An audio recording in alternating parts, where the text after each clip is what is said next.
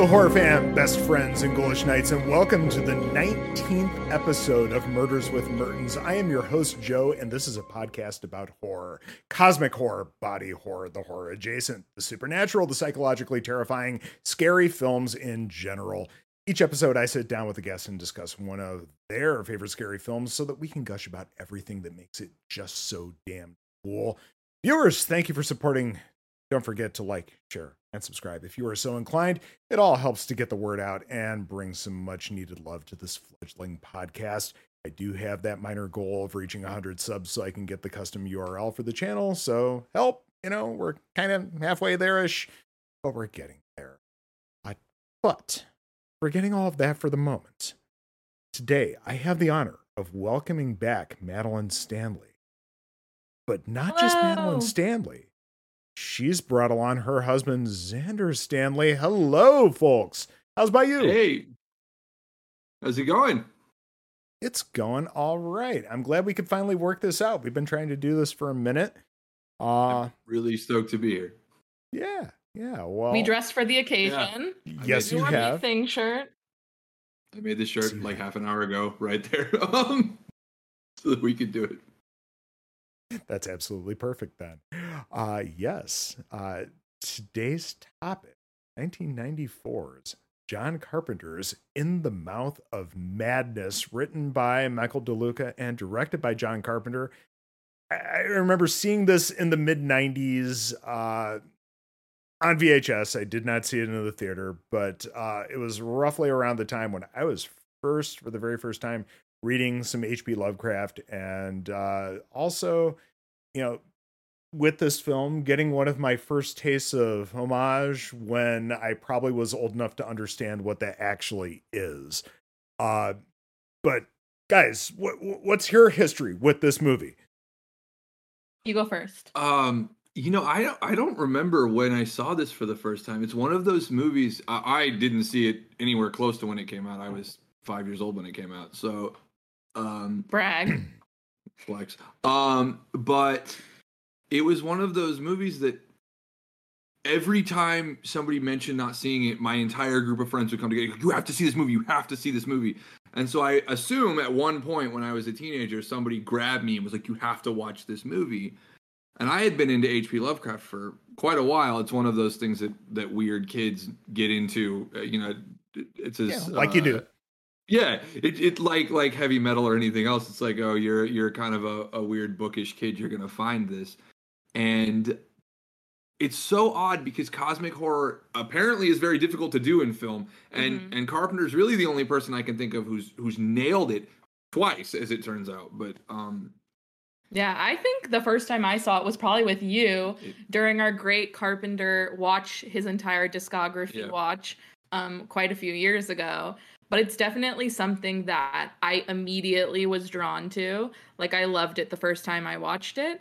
And then I think I grow to love it. It's one of the ones that's been a slow burn. Like, it keeps upping on the rankings where I'm like, every year I'm like, I think I like this more than this Carpenter movie. Yeah. It keeps getting higher and higher.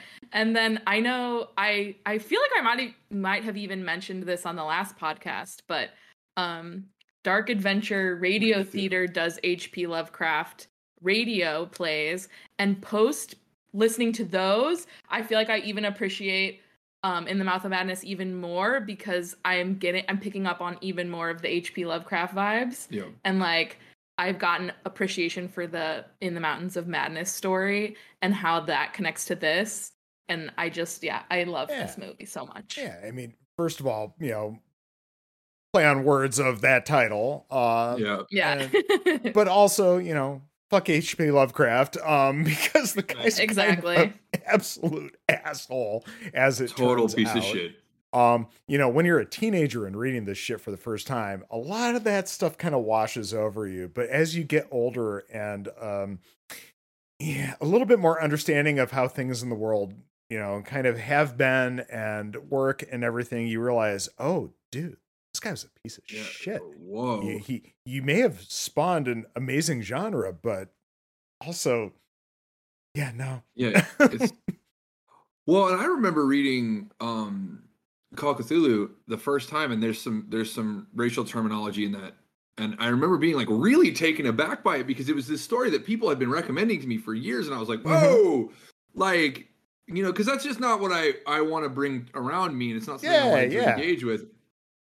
And it's such an interesting story. And it's like, I think I really love In the Mouth of Madness because it's like, okay, well, here's that, but without the nasty, you know, crap. Like you can have this. And you can be proud of it, and you can go out and say, guys, you got to watch this movie. It's so great. And not feel like you have to present it with a disclaimer where you're like, yeah, it's a really great story.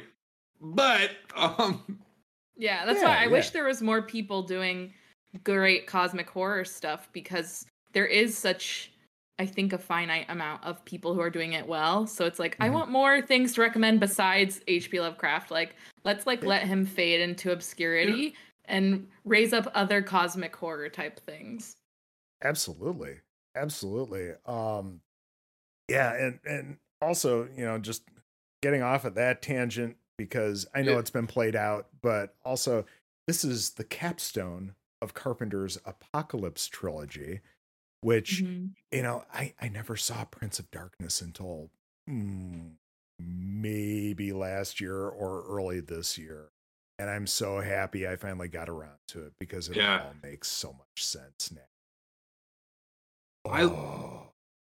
Prince of Darkness is such a strange film, but I really do love it. And it's like, I don't like it, but I do love it. And it's so strange because like, I don't like the story itself is not all that interesting, but like the imagery and like the use of visual metaphor is so brilliant. And like that specific shot of the hand going through the mirror into the water, it's like so spooky and deeply unsettling in a way that this movie, like Mouth of Madness, is a little bit sillier. Like it's a little bit safer. Like it's okay, this isn't real. Like Prince of Darkness feels very real.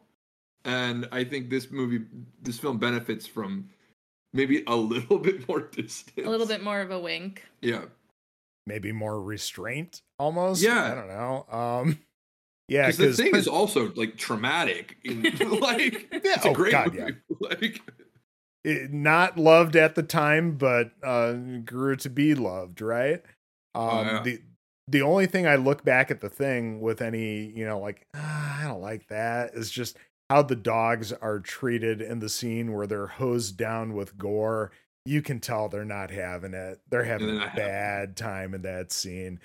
But, you know, also the film was, you know, very much a product of its time and all that. Yeah. Prince of Darkness smacks to me a little bit of the whole Reanimator, From Beyond kind of era of cosmic horror. And, you know, not necessarily in a bad way, because, you know, those are fun films, but but it is sort of feel like Reanimator sans Reanimator's like sense of humor, because like it's so funny that it is so like those movies, but it's absolutely dead serious. Like there's no joy in it at all. Yeah. Oh, very much so. Yeah. And the little attempts at levity, they fall flat. It doesn't really work. Well, and can you imagine if Mouth of Madness didn't have humor, like how much different this movie would be, and how the little touches of humor and sort of the winking and the enjoyment, the fun of it really makes this movie. Like, you can tell Sam Neill is having a goddamn blast.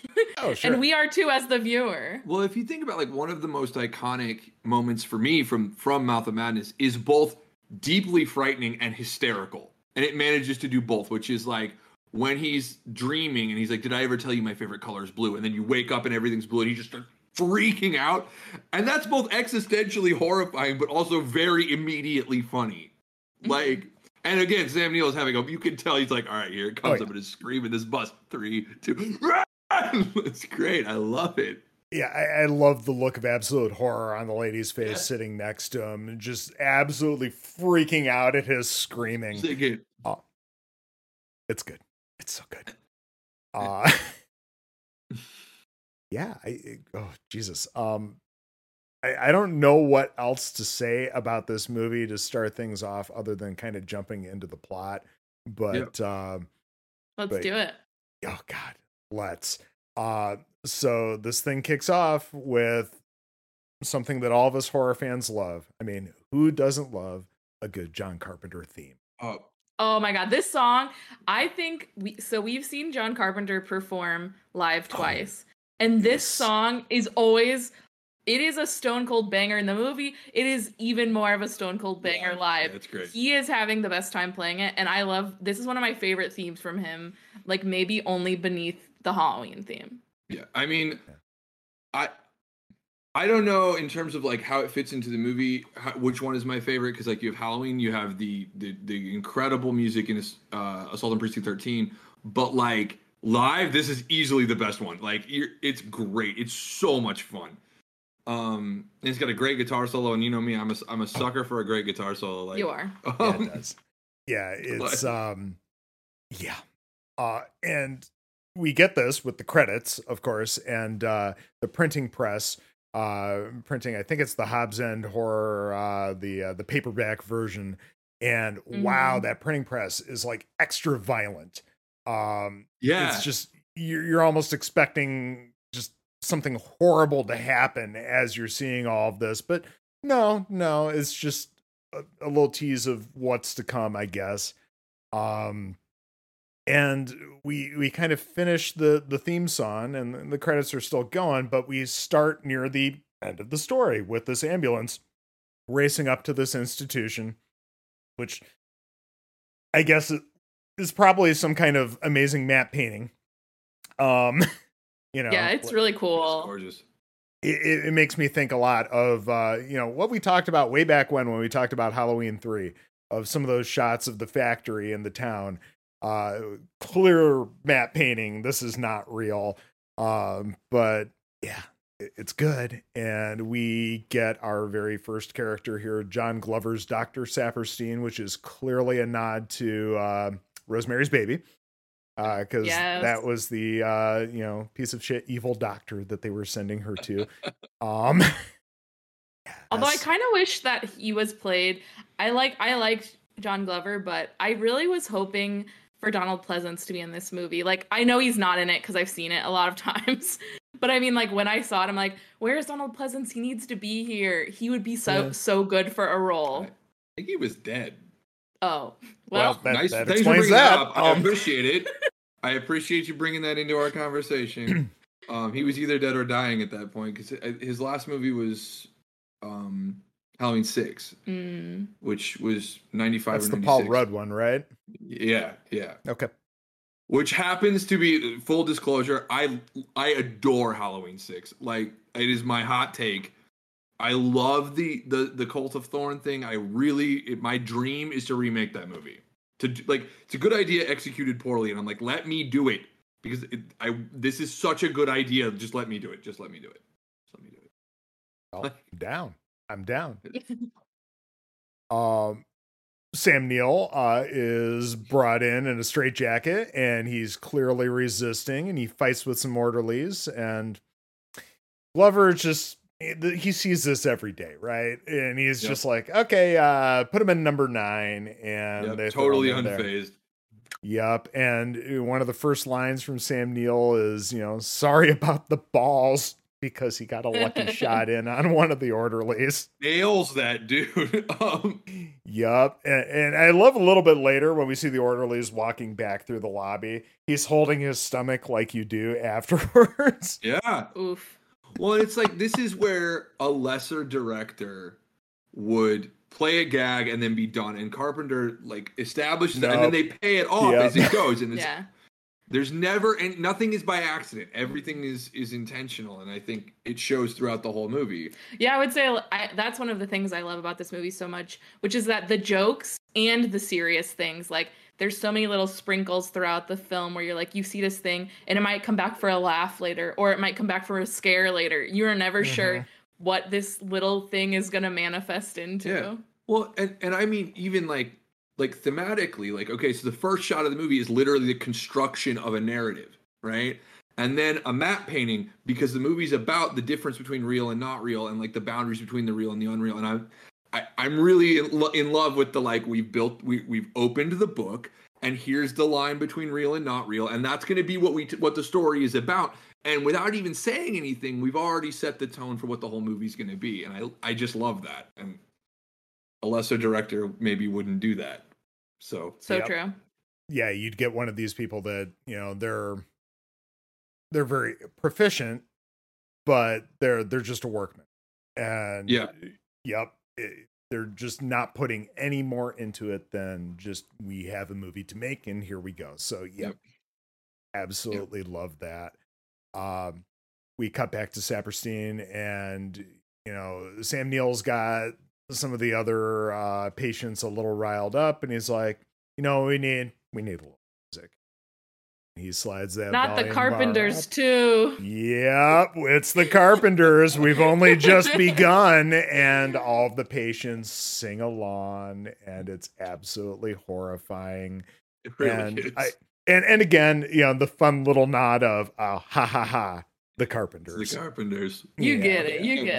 Yeah. We're all on board for this one, but then the music dies, and there's this nice little at the window to his cell, and he gets up and he's looking around, and I love how his breath on the glass is just like the raptors in Jurassic Park. Yes.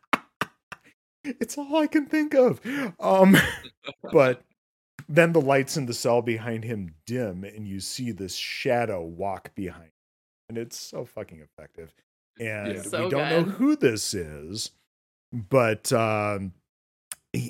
Trent clearly shows some recognition, and this distorted voice tells him that it's not the ending and that he just hasn't read it yet. And then this hand just bursts through the glass, and we get this montage of disturbing images that are basically just little snippets of things to come in the film, and he's alone again. And well, we cut to Dr. Wren showing up, who's some type of doctor who's involved with this investigation of these disturbances that have been happening. I forget the actor's name, but you know, he's a character actor who's been in a ton of stuff. Mm-hmm.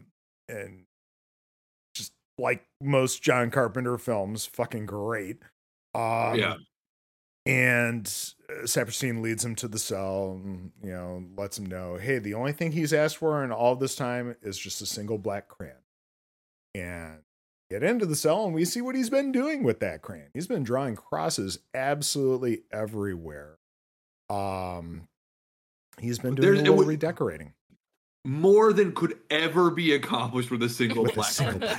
Like he's drawn on his face with a black. Have you ever tried to draw on your skin with a crayon? Like, I love it. Yeah, look, it doesn't work. We're not in. He's not in your reality. In his reality, a single crayon can do all of that. Well, maybe he just asks for one at a time, and then it runs out, and he asks for another one. That could be. I wonder sometimes, like John Carpenter clearly has kind of a low opinion of mental health professionals, because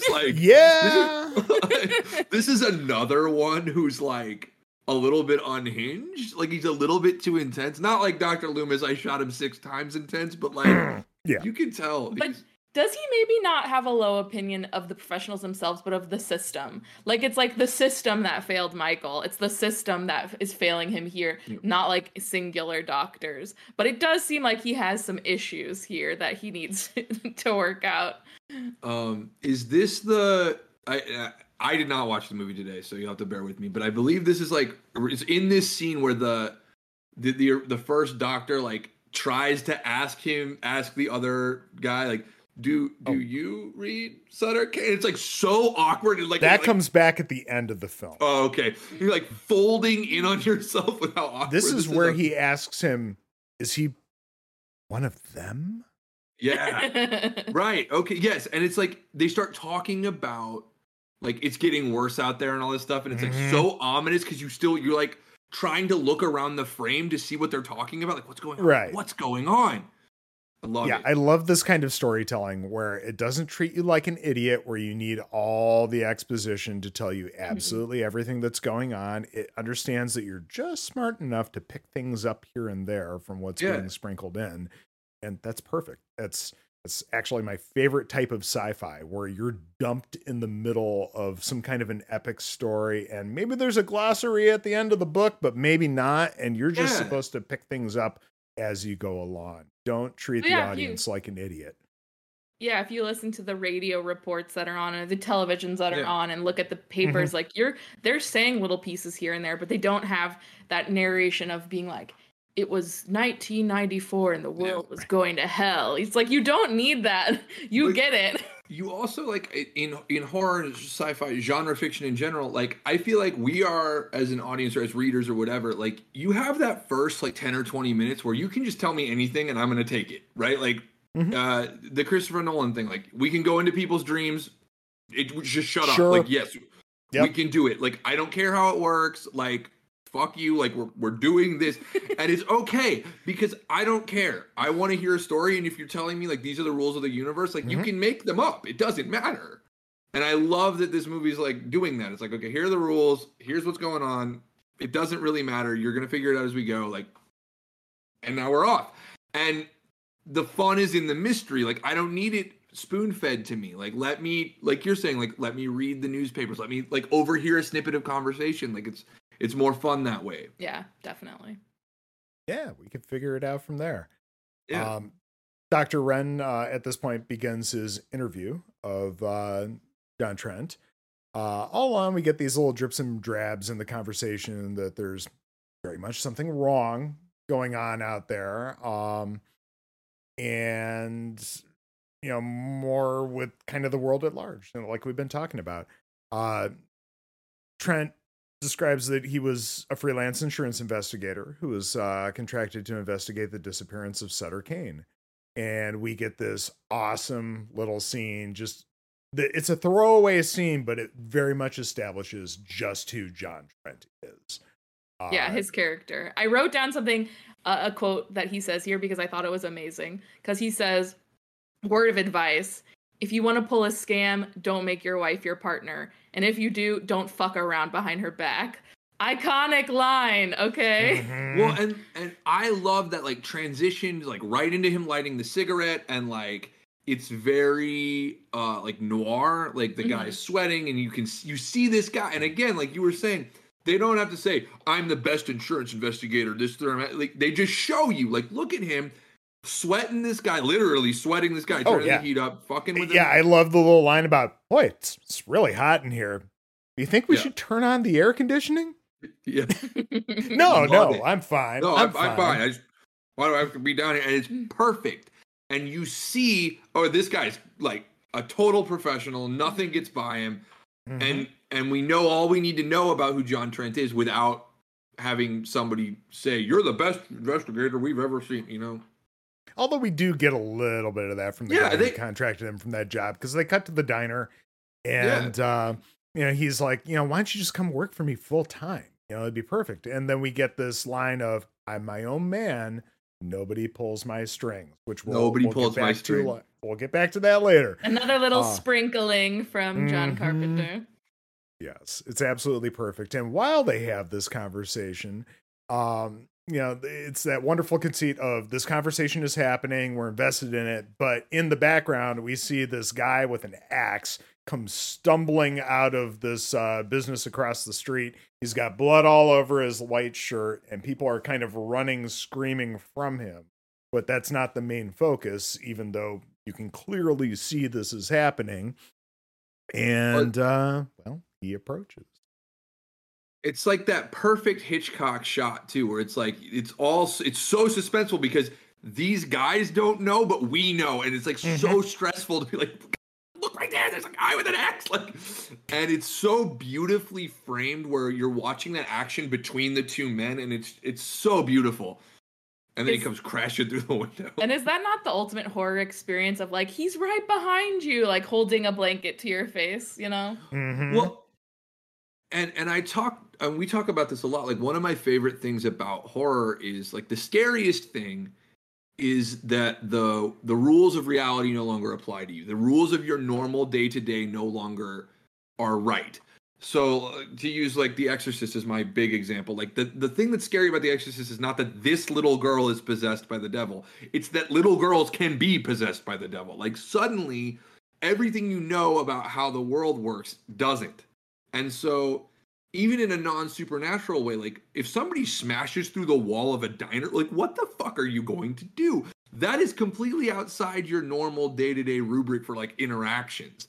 And that's so terrifying because you have no way of like dealing with that. It's not something you've ever experienced. And so, and I think that comes through very clearly in Sam Neill's reaction as things progress here.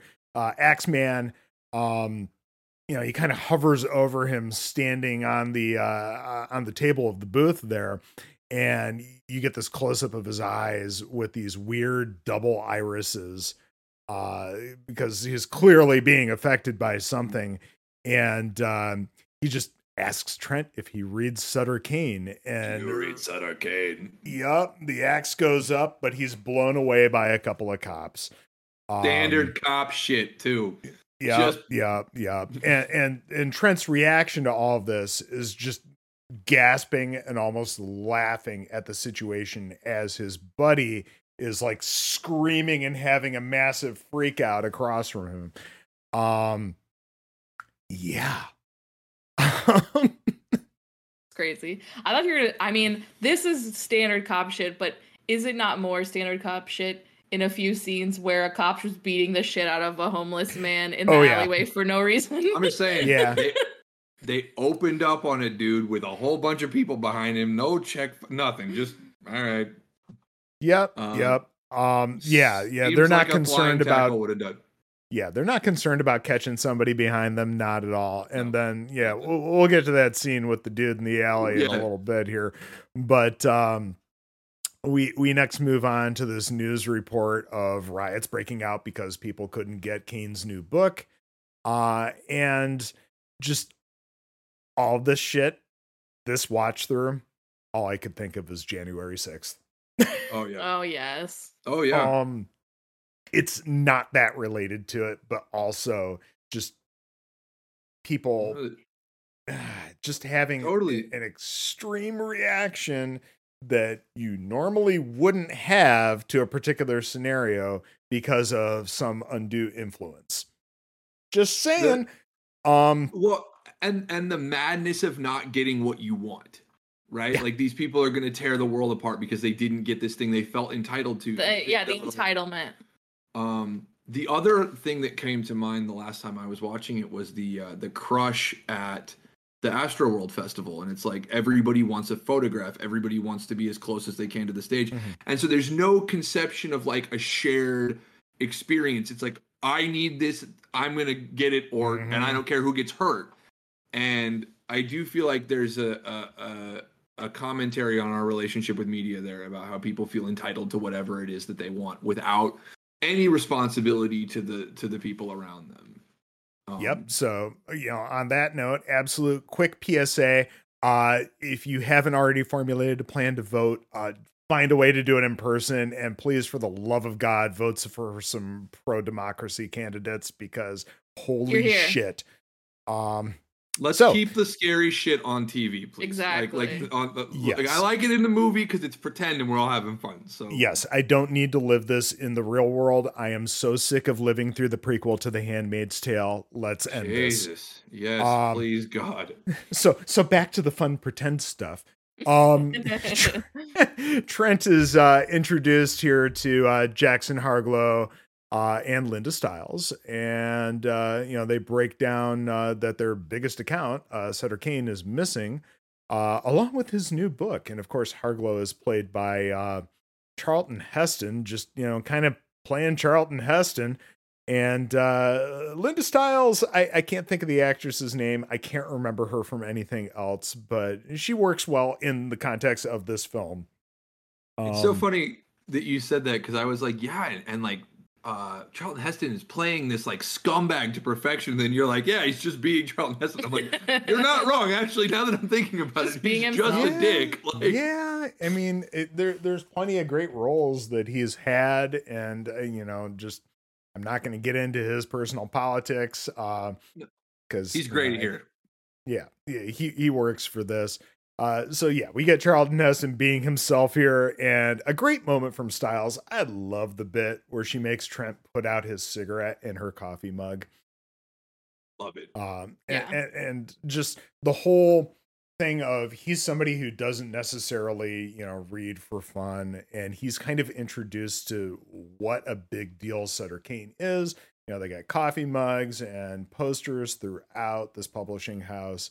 This is a big deal, and everybody's having a massive freak out because this author is missing on the eve of the release of his great new book.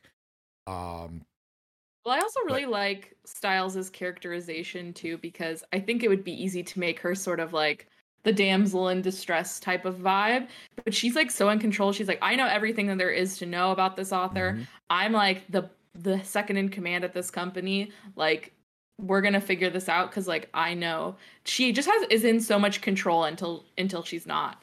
But you really put a lot of faith in her. Well, and I may be reaching a little bit, but I do think that it's interesting that he thinks he's above this, right? Mm-hmm. Like he's like, this is trash, it's low. And it's like, well, it affects you anyway. And like that kind of feeds back into our, hey, vote PSA just a second ago, where it's like, you're not above it. Like, even if it seems silly to you, like these things do matter. And I think so often genre fiction on another piece of that is dismissed as being lesser than, and it's like, well, no, it's clearly connecting with people, right? Like Sutter Kane has reached people who are not being reached by anything else. Well, and as you see in the book, once she says, you haven't even read it, so how do you know that it's beneath you? Yeah. And once he read it, he's like, wow, this writing's actually pretty good when he's on the phone later. And you're like, yeah, of course it is. You didn't even give it a chance. So I love too that like Carpenter, as a clear admirer of Lovecraft's work, like let's just leaving out the man for a moment, but that Sutter Kane is also based on another huge Lovecraft admirer in Stephen King, and it's so cool to see this like fusion of these two guys, and like definitely. Well, I actually wrote a question in my notes too. That was like, they say in the movie, they're like, you can forget about Stephen King, like Kane outsells him all, like literally calling out Stephen King. And I was like, it sounded kind of crazy that even basically 30 years from now, King's still probably like the most prominent horror author that we have. And what a long career, a long and successful career he's had. Well, I think once in a while, a genre creator breaks it into the mainstream. Stephen King with horror fiction becomes not just the most popular horror writer, but the most popular living writer, I think, period. I think more people read Stephen King than any other individual. Really? Interesting. And the only other thing I can think of like that, where something went from being kind of small to being huge, is like Metallica. Whereas like Metallica starts out as this like, Hesher thrash band, and now it's like everybody listens to Metallica. Like, you mean you haven't heard Enter Sandman? Like, it's like, oh, what, you haven't read, The Shining? Like, everybody reads The Shining, or Salem's Lot, or something. Like, and I think there is a desire for that. Yeah. That kind of other, that kind of deeper dive than what you're normally going to get. And I love Stephen King, so. Yeah. Oh, absolutely. I'm same page. Haven't been quite as enamored with his stuff over the past 20 years, but that said, we have plenty to draw from. He got into a really dark place with kids, and I just can't go there, man. It's like, I read Dr. Sleep, and there's like 5 or 6 pages of torturing this kid. It just goes on, and I'm like, I'm not having fun. And like, I don't mind being shocked or made to feel uncomfortable. Like, that's what art's supposed to do sometimes. But like, this just feels like I don't feel anything other than gross. Yeah. Like, yeah. As much as I enjoyed that book, that was disturbing, and I'm glad that Flanagan was able to, in some ways, kind of improve upon. Yeah. Just like, you can do that without making me. Like, it was less gleeful. Like, Mike Flanagan made it like sort of horrifying, and in the novel it feels almost gleeful. And like, I get that the point is it's supposed to be unsettling, but like, I was unsettled about 2 pages into a 6-page scene, and I didn't need any more than that. But you haven't read Sutter Kane yet, and he's really gonna fuck your life up. Yeah, also true. I would read it too. Modern cosmic horror, absolutely. Especially if it's as well done as they make it out to be. So it turns out that Sutter Kane's agent was the guy that went axe happy, and he went nuts after reading a couple of chapters of the new book. And then I'm sorry, go ahead. I just love the way that that what is his name? Shit, I just lost it. Charlton Heston is like, oh, I thought you met his agent. Wasn't he the guy who smashed his way through the window and almost killed? Like, he's like that's an introduction, right? He gave you a business card. You guys are professional acquaintances, but he says it in such a flippant way, like, I understood you already met him. Like, no, that's not what happened. He attacked me in a public. That's not meeting somebody. Anyway, I'm sorry. Yeah, it's very casual, right? He's so blasé about it, like, well, whatever, it happens. Everybody's been attacked by the agent at one point or another. Yup. Yeah, Styles kind of lays it all out at this point after they leave the office. Kane's been getting kookier, and if they don't find him, let alone the book, everybody's kind of fucked. Their whole, empire, publishing empire here is kind of built around his work. And, they already have contracts to publish this thing in 18 languages. There's this huge rollout, movie rights and everything else. They need to find Sutter Kane. And Trent's kind of unconvinced. He just thinks this is all some kind of publicity stunt. But Styles suggests that he reads some of Sutter Kane for some perspective.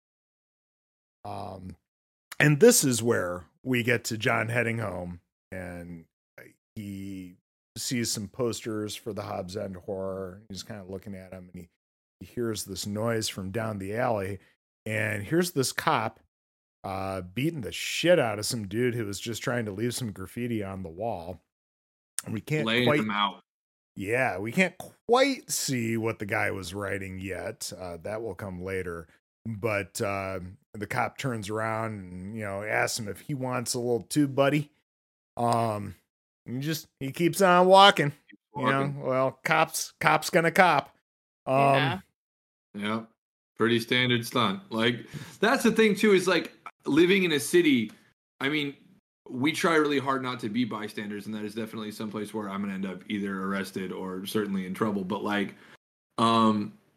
you see stuff that's like shocking like that on a relatively regular basis, and it's hard not to be a nerd to it after a while, where you're just like, well, yeah, there's some guy screaming on the corner. That's Hollywood. People scream on the corner. Like, well, yeah, and isn't that this kind of the strength of this movie, which is that no one kind of realizes that reality is crumbling on itself because madness has become commonplace. And I feel like we're seeing that today, unfortunately. Back to the please vote sort of thing. When madness is becoming a reality, we need to change reality so it's not mad anymore. Otherwise, we're all lose ourselves. And the stuff that would have seemed insane a couple of years ago is like, well, yeah, of course. I mean, yeah, that's just how pretty it mainstream is. now to a certain degree. It's terrifying. Absolutely terrifying. Really horrifying. Please, for the love of God, vote like your life depends on it, because it probably does. Because it does. Oh, Jesus. So Trent's back home, and he's speaking with Robbie again on the phone. Again, convinced that it's all a scam. And the next day, he goes to a bookstore, which has been overrun by one of these mobs. He has to step over a bunch of overturned stands and so on. He's like, okay, I'm going to pick up a few of these, Sutter Kane books. And he's approached by this dude with, potentially the worst acne ever, or just open sores on his face. Oof. And the guy tells him, I can see. He sees you.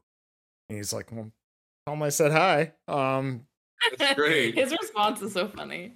Yeah, this is our first little introduction to, okay, there's something from sort of outside of reality that is observing Trent at this point. And this is where we get Trent on the phone with Robbie again. basically describing the plot of the movie and most cosmic horror in one sentence about how, it's a bunch of slimy things in the dark and everybody's going mad and turning into monsters, right? It's all about the guy who descends the dark staircase into the bowels of some building and discovers an ancient cult and loses his mind. That's cosmic horror in a nutshell, right? Yep. I also love that this major publishing company, this massive multinational publishing company, was like, "Go buy the books yourself." Right. Give him a couple of these books. They have them right there. There wasn't a stack that Styles was able to just give him. For research. But sure. I know that when I saw this movie the first time, or as I was aware of it, watching it, as a teenager and stuff, I was like, who would go into a bookstore and like knock stuff over and throw a fit? And then I worked in a bookstore during the pandemic, and more than once I had people come in and throw books and knock tables over and have a fit. And so it is very much something that like hits home. People go to places they associate with knowledge and with information to disrupt that if they feel like they're not being seen or heard. I don't think it's even so much that is that, people in the past 2-3 years are at odds with their perception of how reality should be. And when they encounter a situation where things are not the way they want them to be and are confronted with the reality that things are the way that they are, they want to throw a fucking fit. Yep. Mm-hmm. And sorry, but some of these things are not changing back. No. I don't know what to tell you, but you have to accept the reality that is clearly in front of you if you are going to be able to survive in the world. Right. And that silencing stories that are exposing that objective reality is not solving any problem, and that's just you not dealing with the problems that are there. I know we had several petitions and people yelling and stuff about us taking. I was in charge of the children's department, and they didn't like one of the displays we had, and I was like, I'm not taking them down. I'm not doing it. Like, there are little queer kids out there who need to know that the world is okay and that they're going to be okay and that there's nothing wrong with them. And I'd be goddamn before I'm going to take that down for your snowflake little ass who doesn't want, I don't want my kids to know about gay people or know about racism. Like, I'm sorry. It's here. It's a problem we have to deal with it. And naming the problem is the first part of dealing with it. So, and there's a huge amount of struggle about literature that is reaching young people that is just acknowledging these problems exist. And people don't want to acknowledge the problems at all. And that's such a theme in the film about Trent not wanting to acknowledge what's really the slide until it's far, far too late. It's amazing how prescient this particular I feel like I didn't film even realize how is. Much it was until we started talking. Yeah. It's that's part of the fun about talking about fucking horror movies, man. Yeah. They are Totally. such a window into, other issues in the world. And they always have been. Absolutely. Always have been. Yes. And people will discount them like crazy because they don't fit into a particular little box of what they think a film should be. And that's why horror fans need to be people that review horror films. Yes. Because traditionally 100%. they have not reviewed well because it's somebody that thinks it should be this little, art house fever dream instead. And those are fun. And when they combine with horror, even more fun. But, just watch the complete works of David Lynch, right? Yeah. But ultimately, man, don't yuck somebody else's yum here. No, and Carpenter specifically has always been like a pretty profoundly political filmmaker. I mean, like those themes have always been present, even from the beginning. Looking at not so much in Halloween, but definitely in The Fog, Assault on Precinct 13, Escape from New York. Like, these are films that have a very pronounced, I feel like, strongly anti-capitalist message. Yeah. But like about how like treating people poorly creates these long-running problems. It's literally the whole plot of The Fog is about how we fuck these people over, and until we make that right, they're gonna keep suffering, and all of us are going to suffer until this is addressed. Right? They live at its most blatant, right? Yes. Yeah, exactly. Between Carpenter and Romero, and these are definitely people that have something to say, and just just barely even below the surface. It is very much front and center in so many of these films. All right, and They Live, it's not even subtext. It's literally the text of the film. It's right there. Yup. Oh God. Fucking horror. So yes, Trent starts digging into these books, and he's basically reading and smoking. This dude goes through a shit ton of cigarettes in the film, and I'm interested to know if there is an actual count. There probably is somewhere out there. It's like the last gasp of cigarettes in movies too. Like you don't really know, like it's one of the last films I can think of where somebody is smoking through like the whole movie. Yeah. Right. It's kind of his shtick. Yeah. And this is where we get into one of my favorite parts of this film. It is one of my favorite tropes in film, especially horror, in somebody that is snapping out of a dream, but is still within a dream. Yeah. And all that bit. Because he's dreaming of the cop beating the guy in the alley. And the cop is now deformed and again asks him if he wants some to, and we can see the graffiti is finished. I can see. And yes, he turns around and there's a group of people, including the Axeman agent from before, who tells him, he sees you. And the people just kind of circle him and axe him to death. And as this is happening, we get one of those little montages again, along with this lady with a deformed face who's eating pieces of the Axeman. And he snaps awake in a big start, and the camera just moves over, and there's the cop next to him, and he has another freak out and wakes up again. Yeah, and again, one of my favorite tropes. That shit. Well, and from that point on, you can never be sure that what you're seeing is where the line of Trent's reality is. Mm-hmm. And I love that. Again, I'm a sucker for like little things that serve the big theme. I love that. Like from there, was he still dreaming? Like what's going on? And you never ever get another gravity moment like this is real. Like here we are in the real world through the whole rest of the film, and that's fantastic. You get people trying to proclaim that it is, but aggressively trying to claim that they're so many times going forward. Now it's at this point where he notices something with the cover art on the books. And he starts ripping off the covers and cutting them up and, doing this little tangram shit. Putting them together, and guess what? It's the state of New Hampshire. He has created a map.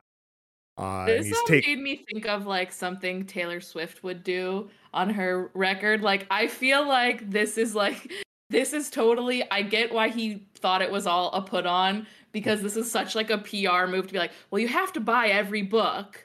And then rip the covers off and make a map. Like it is a genius marketing ploy. Oh yeah. Is it a Taylor Swift thing, or because I don't think she's ever done anything like that. I think that the Taylor Swift stans just keep saying she's doing that. Like they just keep inventing these conspiracy theories. Well, they're doing it on their own. They're doing it. But like, I very well could be. When I watch it though, I'm like, damn, that's a great idea. It's a good idea. I wish that I do when I make like stuff for my bands and stuff. I'm always trying to like hide. There's so much work that went into like the last record I did of like there's so many little hidden things that nobody will ever find them because it turns out nobody cares. Like somebody cares. You have to be Sutter Kane, like you have to be Stephen King sized.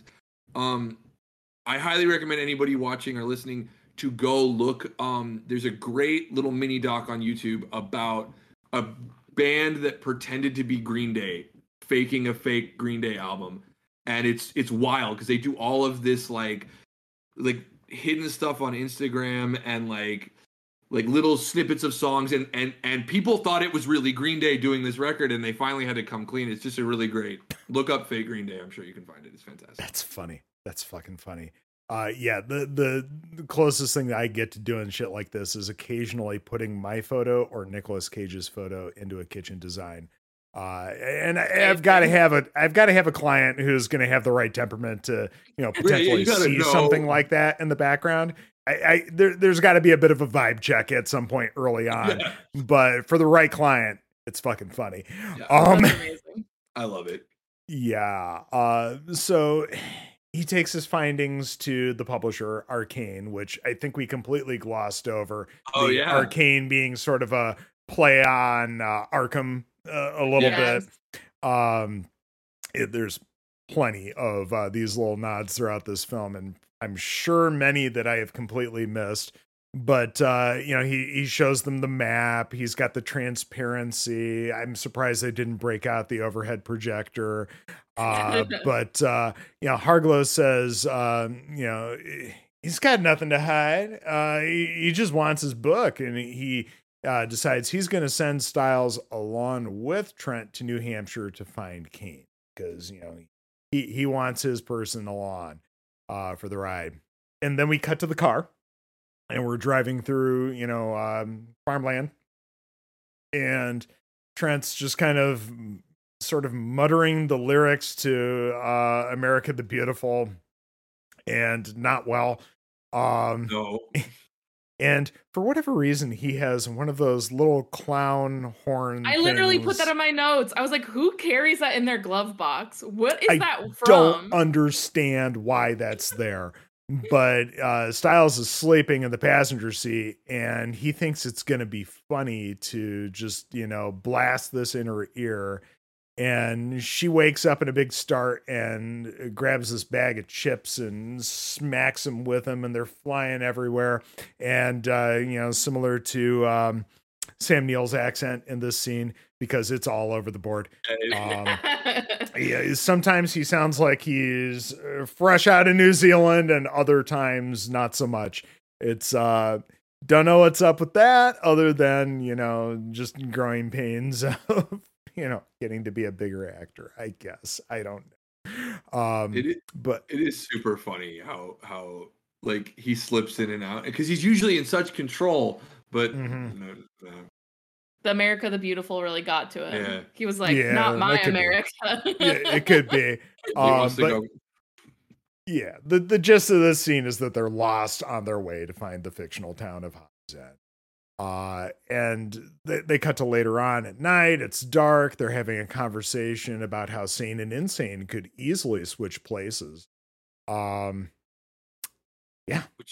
Which is such a proto Mike Flanagan thing. Like, you're like, little Mike Flanagan is sitting there with like a notebook. And you're like, this taking is notes. Great. Like, I'm gonna write monologues. Well, yeah, I like a couple of things. I wrote down a couple of the things that she said, which she said, what scares me about Kane's work is if reality shared his point of view, then reality is what he thinks.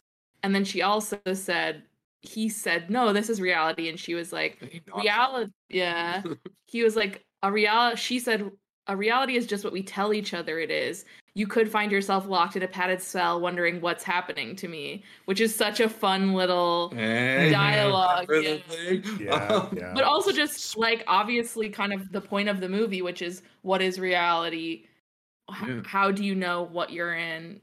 What you're experiencing is real. What is real? Like, that's such a broad question that they really nail down into these tiny little moments that continue to serve that bigger plot. Well, and I think it's easy to forget how subjective what we call reality is. Like, there are things that we assume are to be real that really are just a collective decision. I think about money, for example. Like, money only works because we all say it does. Like, it doesn't actually do anything, but because we have all agreed to this shared delusion, like it. And I think it's interesting to start talking about, like, okay, if that's true, what else is like that? What are we not seeing that's maybe not as real as we'd want it to be, or more real than we pretend it is. Cough, climate change. Like just ignoring it does not change the fact that it's real. Right. Very much sticking our heads in the sand for the sake of reality.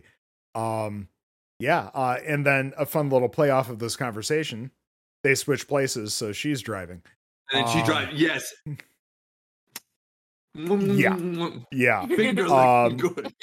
So as she's driving along there, she sees a boy on a bicycle and he looks freaked the fuck out. He's clearly pedaling away from something. And then she sees him again a moment later, except he's an old man on a bike. And then he disappears again. And next thing you know, she's hitting this old man boy on the bike. And he's on the ground and muttering how he can't get out. He won't let me out. And John runs back to get a blanket from the car. And she looks back after him. And then the boy is gone. He's back on the bike, going away. I really love the... Sorry, I stepped on you right there. No. Go ahead. I really have nothing important to say about that. I really love the use of dream logic and dream imagery in this sequence. Like as they cross the barrier between the real and the unreal. And we've talked already about, dreams and waking up and falling asleep. That this reminds me so much of what James Wan will do years later with Insidious, where you're using the language of nightmares to really effectively connect with us. And so the prosthetics that make that guy look old are not great, because you can tell that there is a young man under there. But I think that's intentional. I think it's supposed to be slightly unreal, slightly askew. And I love that a lesser director wouldn't have the restraint to do something like that, to let it fail from a technical standpoint in order to serve the greater theme of the work, and make it really unsettling. Because when he looks back and he's on the bike, it's so fucking scary. It's so off-putting. It's so unpleasant. Yeah, and he's like kind of smiling, and you're like, "Ugh, don't do that." Yeah, please don't smile at me. Yeah, don't, man. Also, the kid, the even as an adult, even as this old withered man, he's still got the playing card on the spokes of the bicycle. It's such a Stephen King, it's such a Stephen King detail, and I love that. I love the little tosses to like, this is clearly an homage to that work. And Stephen King sort of always has this obsession with the lost innocence of youth, and of like the youth of being like 10 to 14. Mm-hmm. And yeah. Speaking of, great homage films, Summer of '84. Yeah. My friend was in that movie, and really?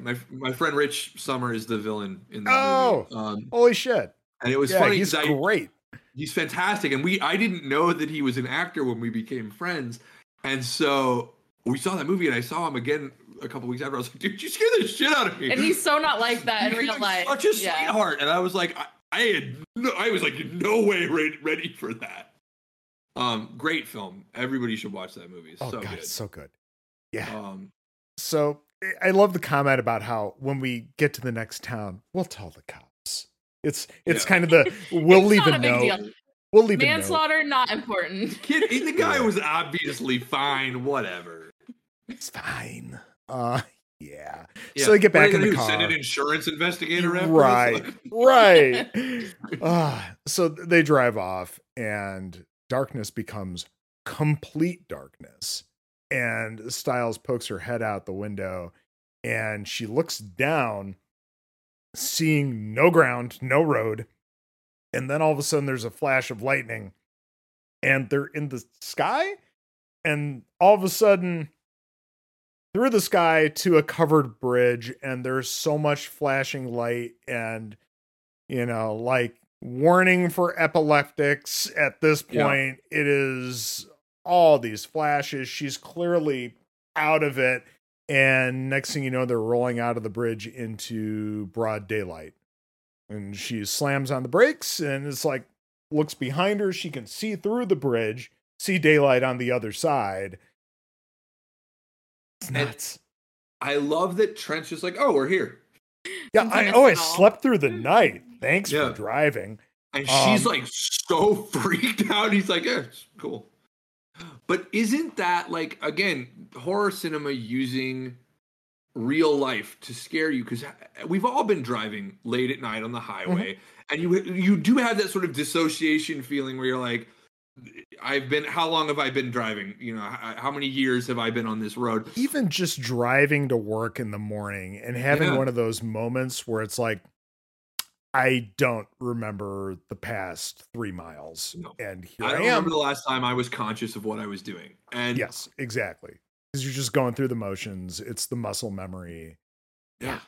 Well, I also think, like, for me, the 1-2 punch of that kid being like, they won't let me leave, and then going through such an experience like that, that's like one of the scariest things to me, because I think like the concept, I think when you think of horror, it's like you can hide or you can run, right? And but if you're in the situation where they won't let you leave, or you're in a place you don't even know how you got there, how do you escape it? It's like the horror becomes inescapable because you can't leave. You don't even know where you are.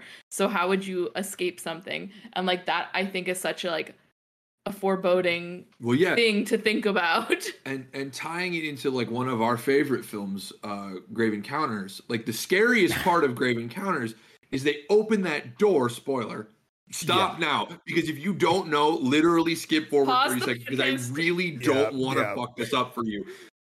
But they open that door and the hallway is there, and it's not even outside anymore.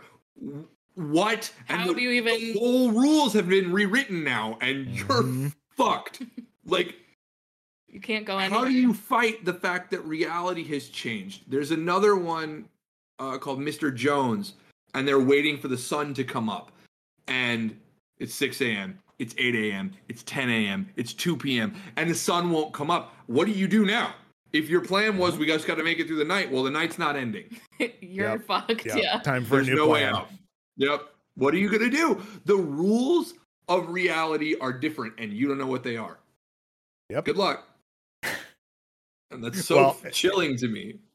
At this point, Stiles is just kind of pissed about the situation, you know, because they look over and they see the sign, "Welcome to Hobbs End." And, oh, hey, you found it. Good on you. It's just like, so you're driving. You're driving. Yep. They switch again. And they drive through town, and Trent, again, still totally convinced this is all set dressing. They found some town, they replaced a bunch of signs like Halloween 3, and, you know, ultimately, you know, we are looking at, you know, some little town somewhere where we're just kind of lost, but good production value. Great. Yeah. And they're looking in this antique store, and rather Trent is, but Stiles is just kind of looking around, not believing that they are where they are. And he is commenting on, where do they buy all this old shit to, you know, dress this shop up? And she sees this dog, terrified, running away from this pack of kids. And of course he doesn't see them, but and of course these kids have sores all over their faces too, you know, because well, we just got to lean into that. But he sees nothing. No. Well, and I think it speaks to this whole fear that I think I certainly have, and I think a lot of people have, of like the isolation of madness. Like if you started to lose your grip on reality, you're alone. Like nobody, if I start seeing something and you can't see it, like that's so terrifying that like not only do I have to now deal with these kids and the dog and all this shit, but I'm also completely alone on that. And I don't know if it's real or not. I feel like I should have worn a shirt that just said themes, because I keep being like, it serves the themes of the work, and I love it. Nope. It's the conversation speaks for itself. That works. They decide to mosey on from there. And we pull up to the Pickman Hotel. Again, nice Lovecraft nod, you know, Pickman's model. And, well, Stiles, as they enter the building, starts, well, before they do even, starts pointing out all the little details from Kane's book. We've got the greenhouse where the townsfolk saw something with, a bunch of tentacles writhing around, and there was all sorts of unusual plants, a nod to the color out of space. Yeah. Love it. One of my favorite things, and Madeline can tell you, I am such a sucker for like the untold story, the book within the book, the movie that you can't watch, the books you can. So like I watch Mouth of Madness and I'm pissed because I really want to read these books. Like I really want to hear this story. Like, and I'm so angry that they don't exist. And of course they could never be what they are. Yeah. Because that's and that's just another tenet of cosmic horror. Yeah, just exactly. So this horrible fear of the unknown that's just you are not able to describe this horror, and what you're seeing. It is more terrifying because of it. Yeah. And it's so alluring to me. Like I desperately want to read the Hobbs End horror and hear about this, this old woman and all of this. Who turns her husband into coleslaw. Yeah. Mm-hmm. I love it.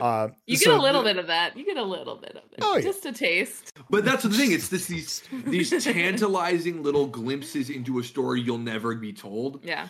And so much the better for it. Yes. Yeah. And it's so brilliantly executed here. Yeah, and they get into the lobby, and she's picking out all these little things from the book. Hey, loose board there, and he steps on it, and it creaks. And, there's this painting, and, it's basically just a couple standing, by a river for now. I love that painting so much. Yeah. And it's a nod to a very specific painting, and I can't think of what it is. I'm sure somebody has written something about it out there, but I am awful at art history. I should know this, and I'll be killing myself later about it. But you can leave it in the comments. I'll come back and be like, somebody, I did. Please do, because I need somebody to point this out to me. And they go back to the desk, and Styles hits the bell, and enter the great Frances Bay as Mrs. Pickman. Perfect. Mrs. Chalfont from Twin Peaks. Love her. She's great. She's so good in this role. Apparently at Comic-Con this year, somebody had like a scale model of the final evolution of Mrs. Pickman from this film, and it was amazing. Oh, sick! I wish you could have seen that. Yeah. I think it might have been because John Carpenter was there too. I thought it was maybe like the real, maybe like a real casting of it or something. Yeah. But very cool, very cool. Yeah, there's plenty of photos of it out there. I just probably need to read into it a little bit more. As Trent is speaking with Mrs. Pickman about getting a room, Styles turns around and she noticed that the painting has changed. First the couple has turned around so that their backs are to them. And then she looks again, and the woman has turned back to look at her. And you can clearly see at this point that this is the woman from the montages that we keep seeing this lady over and over again. Yeah, it's super chilling, and I love the sense that time operates in sort of nonsensical ways here. It's something they'll play with. I mean, they already established that with the kid on the bike, and they'll play with it again in a moment when we get to the next sort of great location of the film. But I like the idea that like the painting is constantly changing, but you're never, when you're looking at it, like the story, like the world is shifting. Anytime you're not paying immaculate attention to it, things can shift, and I think that's really horrifying, but also deeply fascinating. And I really love that. Yeah. And this is where we get our first conversation about this is reality.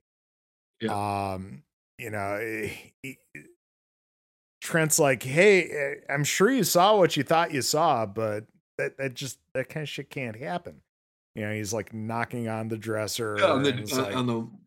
This is what's real. And he's like, okay, if we're actually in this book, I'm going to open up this window and there's going to be this 250-foot tall, Byzantine church with, great big spires and golden onions on top and all that bullshit.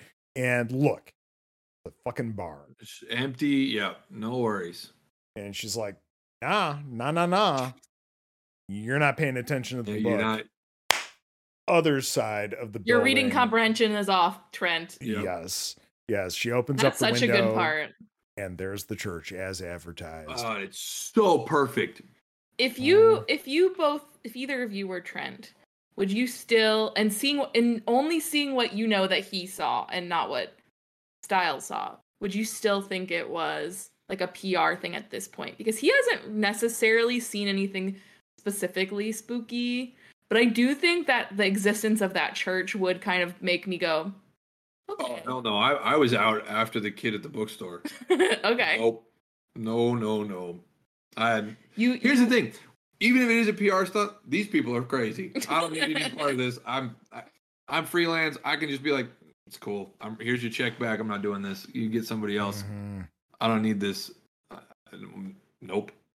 I'm out. Yeah, I think just finding the town itself would absolutely be no.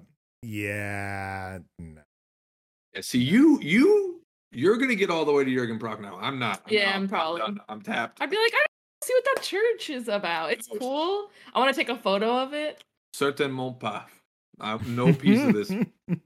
I'm gonna go inside and see what that little kid was doing. No. Yep. So they decide, okay, we got to explore this shit. Yeah, you gotta go now. But if you're here, you gotta go see the church. Go see it. So they park and they're walking up to the church and she's reading from the book, basically all this very, very Lovecraftian style lore about how, there was originally a stone church built there, but then the black church came and swallowed it up. And that. And this, I just remembered something about the music. So I should have talked about this at the beginning, and I just didn't remember.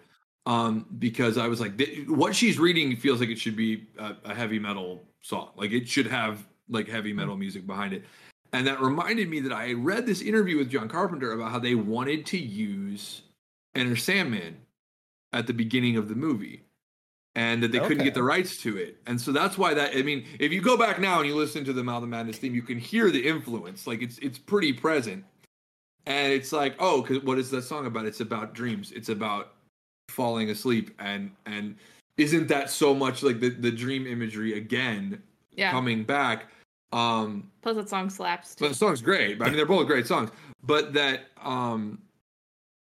what a shame it was that we couldn't get those two artists together. That would be cool, yeah.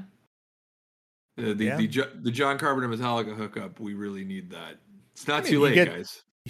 You get John Carpenter in churches, so at least you get some synth pop Carpenter. Which also works for me. But totally. Yeah. Well, I've been campaigning on Twitter for a John Carpenter directed, Gary Whitta written video game. So if y'all want to jump in on this campaign, I feel like we can get this going. I would absolutely support that. And that works for me. I love that he's doing scores for other films now. Like I really, they did a truly atrocious Firestarter remake recently, and it was bad. I couldn't finish it. It was that bad. But the soundtrack was incredible because it's John Carpenter, and you're like, well, you got one of the greatest living composers to do this incredible thing, and nobody does that kind of ominous synth music better. I just don't. And the marriage of him and Boy Harsher for the new Halloween, and then Ghost for the last Halloween. Like you can see, these are artists that are influenced, and it works really, really well. And I'm here for that. Mm-hmm. So as they're walking up to the church, scenes from the books start playing out in front of them. We have some angry townsfolk driving up to rescue a stolen child, and you get this cool little scene of the doors flapping open and closed with the kid standing behind, and instead they open back up and Kane is standing there So enter Jurgen Prochnow. Now, what an entrance! Mm-hmm. I mean, when I think about like the best entrances of a character, of a villainous character in a movie, it's gotta be one of the best. Oh yeah, because he's got a creepy ass look on his face. You get all the flashing lights, and then he sicks a bunch of Dobermans on the townsfolk, who try to fire off a few shotgun blasts, but and there's people in some clearly heavily padded clothing getting mauled on the ground, and that's cool. It all works. It's all in slow-mo and everything, and at this point, if you're Trent, this is where I start to break from, okay, this is all put on. Yeah, like we should leave now. We should probably leave. If you haven't broken from this at this point, something's not right. But of course, this is the way he's written. Yes. And then where? They go back to the hotel, right? Well, I think where does the little girl come? That's right here. That's right. It is right here. Okay. Yeah. Oh, yes, because they're just about to get into the car. The little girl says to Stiles that she sees. And those sores are fucking awful. And they cut right back to the hotel. Trent is totally convinced that this is all staged. And that they basically just want him to go back and tell the world about Kane's haunted little town. And he's like, well, fuck that. Yeah. And this is where Stiles finally breaks and tells him that Harglow sent Kane off on this publicity stunt, but he never showed up at the destination, and that Trent and Stiles were never supposed to find anything or anyone. And that's how she knows that this is really happening. I love, again, we are in the middle of another story. So those parents show up for their kid, and it's like, that's all the story we get. That's all the piece of like, what is Sutter Kane doing to this town? And I love how ominous it is to sort of come into the middle of the story like that. And then to have, the little girl has pushed Stiles down the rabbit hole maybe farther than Trent is, and it's so chilling to watch because that he is right behind her and he's gonna lose his grip on this as well. But you can't help him. You can't, and it's already too late at this point. Like we know it's too late. I also thought there was sort of a subtle indication that like, okay, so this is where Sutter Kane comes from. Like, he was this kid, right? Because the doors are the kid, and then it's him. Interesting. This implication that like he too was created. Interesting. And I really enjoyed that. I hadn't thought of that.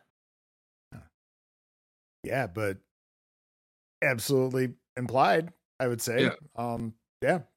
Stiles tells Trent that only she and the agent knew what was in Kane's new book, and that it was about the end. This is it. This is how the world ends. And Trent tries to convince her to leave with him, but to no effect. Yep. She's not going to go. He goes downstairs to the lobby to find that the people in the painting are not looking so hot. Yeah, this is pretty gnarly. They look like they're in They Live. Yeah, they look like they're in They Live. Exactly. They look like their head fell in the cheese dip back in 1957 or whatever. Yeah. And so, he's still not convinced that this isn't a put on. So he touches the painting to see if it's wet or anything. He lifts it up off the wall. Looks behind and all that. And he sparks up a cigarette, and there's Francis Bay back at the desk telling him to put out his fucking cigarette. I feel like people have been telling him this throughout this entire movie. The whole thing. Mm-hmm. Well, and isn't it such an interesting moment of like, we all know this like rational, like skeptic guy who like insists that everything's a scam and he's smarter than everybody and he can't see the thing that's right in front of him, but also is so disrespectful of everybody else's space and like wishes, desire. Like, you know, here's a guy who won't. Everybody's trying to scam you. Everybody's trying to get one over, but he won't respect that you can't smoke here. Yeah. Like, over and over again, people have to remind him that like you have to participate in society and in reality, and that reality is a participatory experience. Yeah. And I really love that here. That even though he's trying to deny it, like you are still part of this. You're not separate. You're part of this. And that means you have to abide by the rules that we set. Yeah. And you're not better than everybody. And above them and are smarter than everybody, you know. Yes, even the freaky axe murdering hotel proprietor. Yeah, so as he approaches the desk to put it out, you know, she's given this little kick to this moaning thing behind the desk. And she's not looking so hot herself. And this is where Styles runs by in the background, and you know he takes off after her. He opens the door, but she's peeling off in the caddy at this point. And we cut at this point to a naked Mr. Pickman shackled to Mrs. Pickman's it's ankles. so gruesome. Yeah, and she just gives him this little hush. Yeah, it's so creepy. Oh yeah. Yeah, it's pretty off-putting. And we move on to Trent just walking downtown because he's like, well, what else am I gonna do? I'm stuck here. I don't have a car anymore. Yep. And he walks downtown to investigate since he's stranded. And we cut to him in the bar and he's drinking a beer. And I'm like, did he just serve himself? There's nobody in this bar. There's nobody here. Where did he get this beer? He doesn't have respect for anybody, so he just took it. But then... And that kind of lends itself to the idea that, you know, he continues to think that this is a put on because there's nobody there. There's nobody staffing this bar. Yeah. He's like, I'll put it on their tab, you know? Exactly. The scene that follows is so chilling too, because what it always reminded me of, even as a teenager, is like when you are having a dialogue with an NPC in a video game. Like it seems like this guy that he's talking to has a script that he's reading from, and he's not really responding to what Trent is saying to him. Like he's just, and it's so like horrifying that like you're not like what you want no longer matters. Like what your actions no longer have any real effect on the world that you're in, and it's. Nope, you're part of the story for good or ill. And yeah, this is the guy who is leading the mob outside of the church, and his face is a little bloodied from the altercation with the Dobermans. And he's just basically telling Trent he needs to get out while he still can. He needs to leave. We cut to, while this is going on, Styles going to the church. And I love how every time they park outside the church, they're super far away, even though you can tell there's parking with all sorts of lights and everything super close. But the whole idea is by parking far away, when you see them exit their vehicle, you can get the shot of the entire church in the frame, right? Interesting, considering how that church is probably another matte painting. The church is a real church. Is it? Okay. Yes, it's in Eastern Europe somewhere. I don't remember anymore, but I don't know. So they composited a lot of it, and I think part of the thing is that they didn't really film them there. They like sent somebody to film the church, which is why you never really see anybody except really close to the door or really far away. So I wonder if it's not a sort of a green screen thing too, because I remember when we watched it the last time, I was like, where is this? This church is badass. And John Carpenter is a big fan of Pasadena, which is not that far from where we are right now. And I was like, if that church is around here somewhere, I'm going to go find it. Yeah, if that church is in Pasadena, I'm going to go to Pasadena and see this badass church. Fakink. Yep. Absolutely. So as she's walking up to the church, this ball rolls up behind her, and it's all the little kids, and they're looking extra creepy so now. creepy. And that dog is missing a leg. And she's like, who's your parents? Where do you live? And they're like, yeah, we live with you. And you're my mommy now. Yeah. And it's Mother's Day. Oh, it's so creepy. Yes. The little girl says, today is Mommy's Day. And she's got sharp teeth and blood everywhere. I'm convinced that this little girl chewed the leg off of that dog. I think so. I think so. And she's so scary. There's something so frightening about children.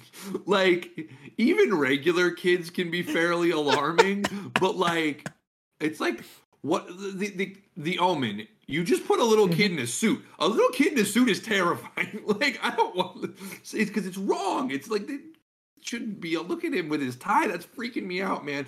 And these kids, even before they had sharp teeth, were terrifying. And so, I think, again, it comes back to, like, you should be able to control this thing, but can't. Yeah. Right? Like, a child should be something that you should pretty easily be able to get a handle on. It shouldn't be this roaming pack of kids that chew legs off of dogs. Yeah.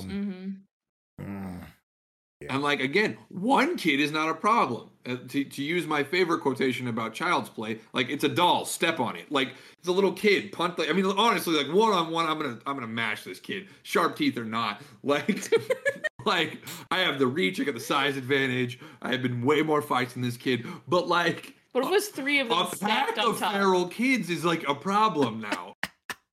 But can you take three of those kids stacked on top of each other? Stacked on top of each other, probably. You take out the middle one, the top one's going to fall in the middle one. Especially if they're in a trench coat, you know. Yeah, because trying ultimately... to get into a movie. But what are you going to do if this, like, you know, pack of feral animals attacks you? I mean, that's how we took down woolly mammoths and stuff. It's like one person is not dangerous, but a group of people is dangerous. It's true. Like the children are learning. We should be afraid.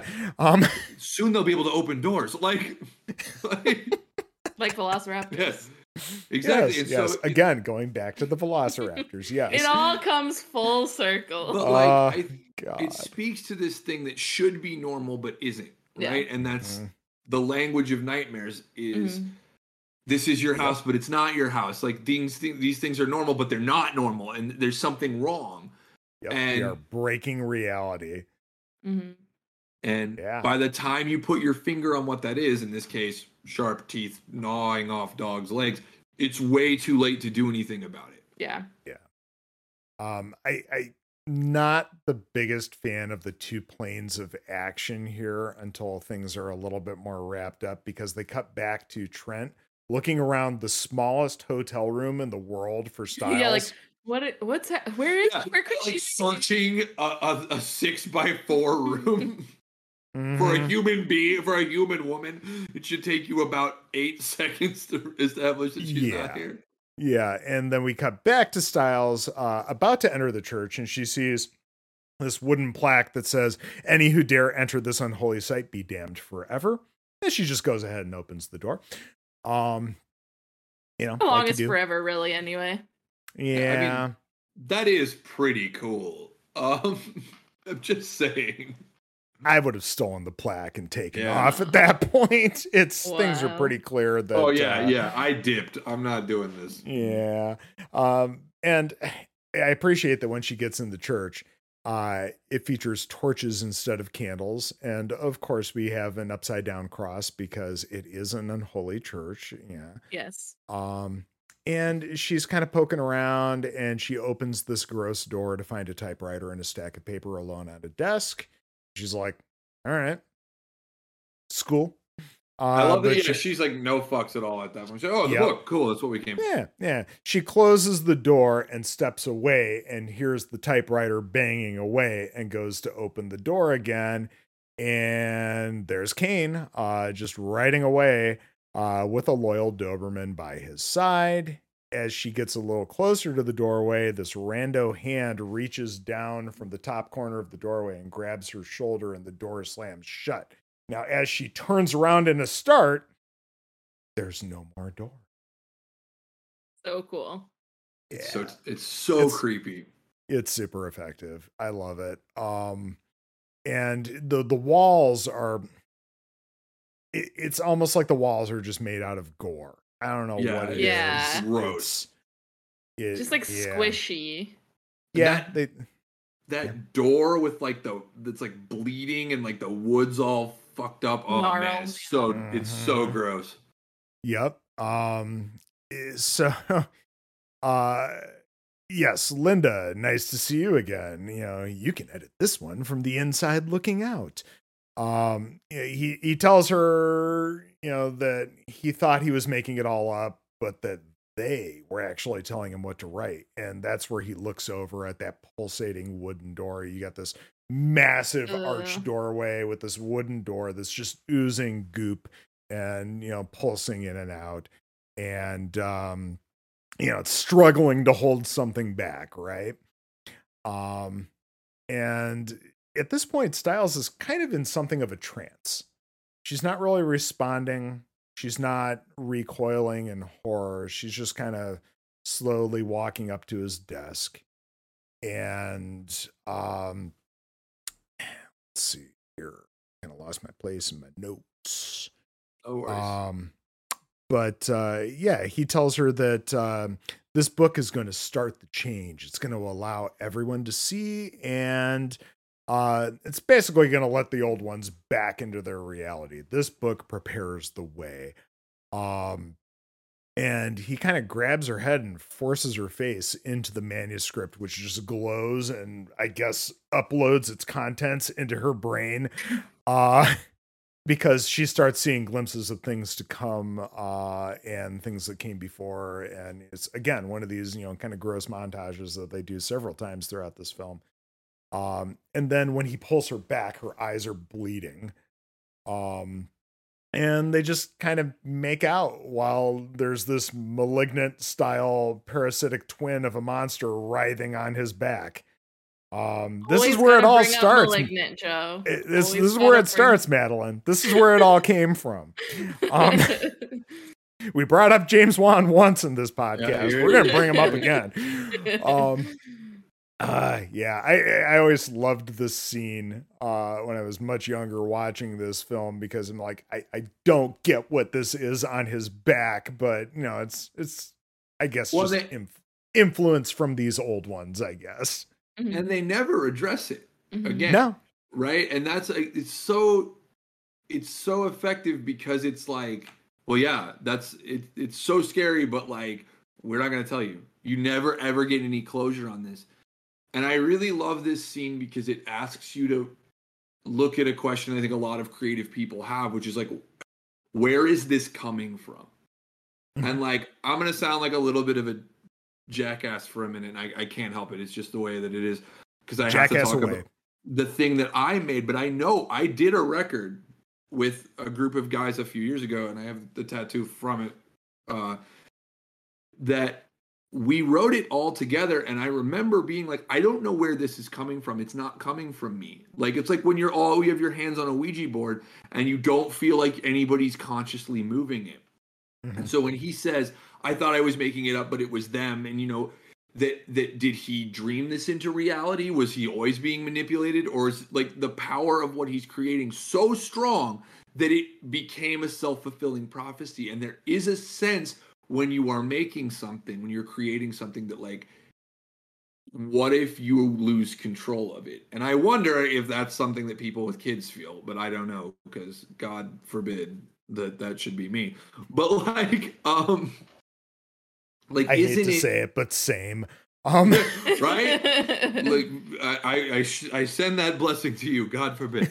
But like, when you no longer know, when you're no longer sure where things are coming from. And I know that when I was writing the lyrics for that record, that I wasn't sure that this was stuff that I was thinking, or is it something that just served the story? And sometimes you get involved in something that you're making, and the artistic choices become so obvious because you're just in a flow that it doesn't feel like a conscious effort. And that can be really fucking scary if the stuff that's coming out is in any way frightening to you. And I know that there was stuff in that record that I was like, oh, what? oh, no, thank you.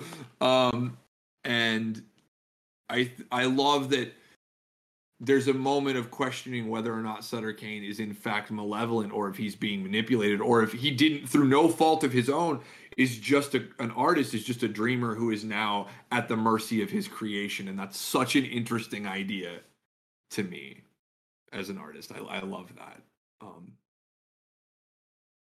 Anyway, I like it. That's that whole thing. It's potentially terrifying. Yes. Yeah. Well, from here we cut back to Trent back at the hotel again, and it's 94 and he doesn't have a bag phone. Come on. Come on, dude, get it together. Get it together, man. But he can't call out from the hotel for some reason, and I think this is again just him having that experience and thinking, okay, clearly this is a put on because they've cut the line, right? And he opens the door to the hotel room and looks around the hall and steps back in. And before he's able to get back into the room, he's grabbed by Stiles. And, what did I tell you in that first episode, Madeline? I fucking love horror movies where people pop out of the woodwork when they have no possible geographic way of getting into the space. It's not possible. Yes, just like the dude in the gas station in Halloween 3. But it's one of my favorite she tropes.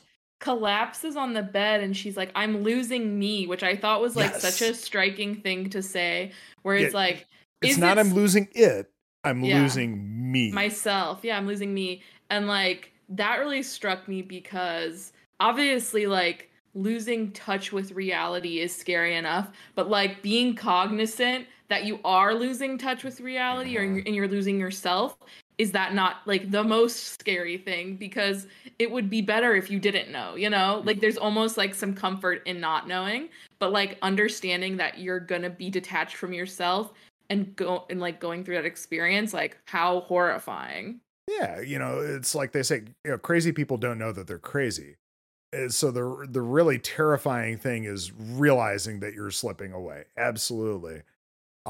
She passes out at this point, and Trent goes looking for Mrs. Pickman, ostensibly to, find some help or whatever. And although he gets down to the lobby and he sees that painting again, and at this point they're just monsters.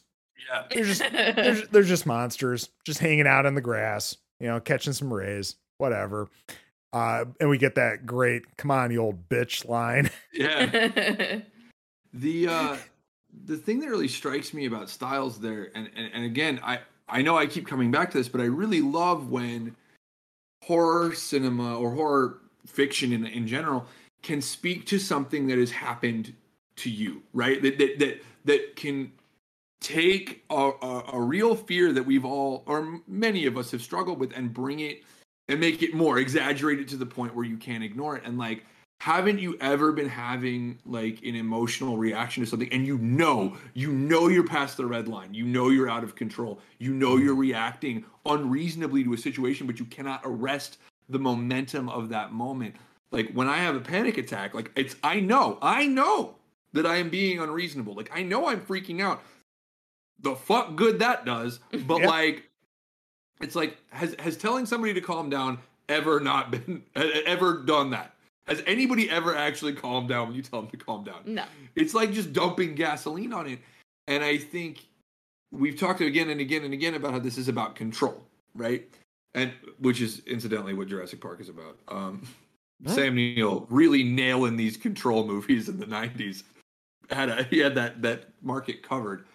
But she is losing herself and she's losing control, and she knows it, but there's nothing you can do. And isn't that the scariest thing? Yeah. That we're scared of monsters and of reality falling apart and of axe murderers and cops, but really what we're scared of is that we're powerless to affect our own destiny, and that all of this is predetermined, and that there's nothing you can do. You're just a player in somebody else's story.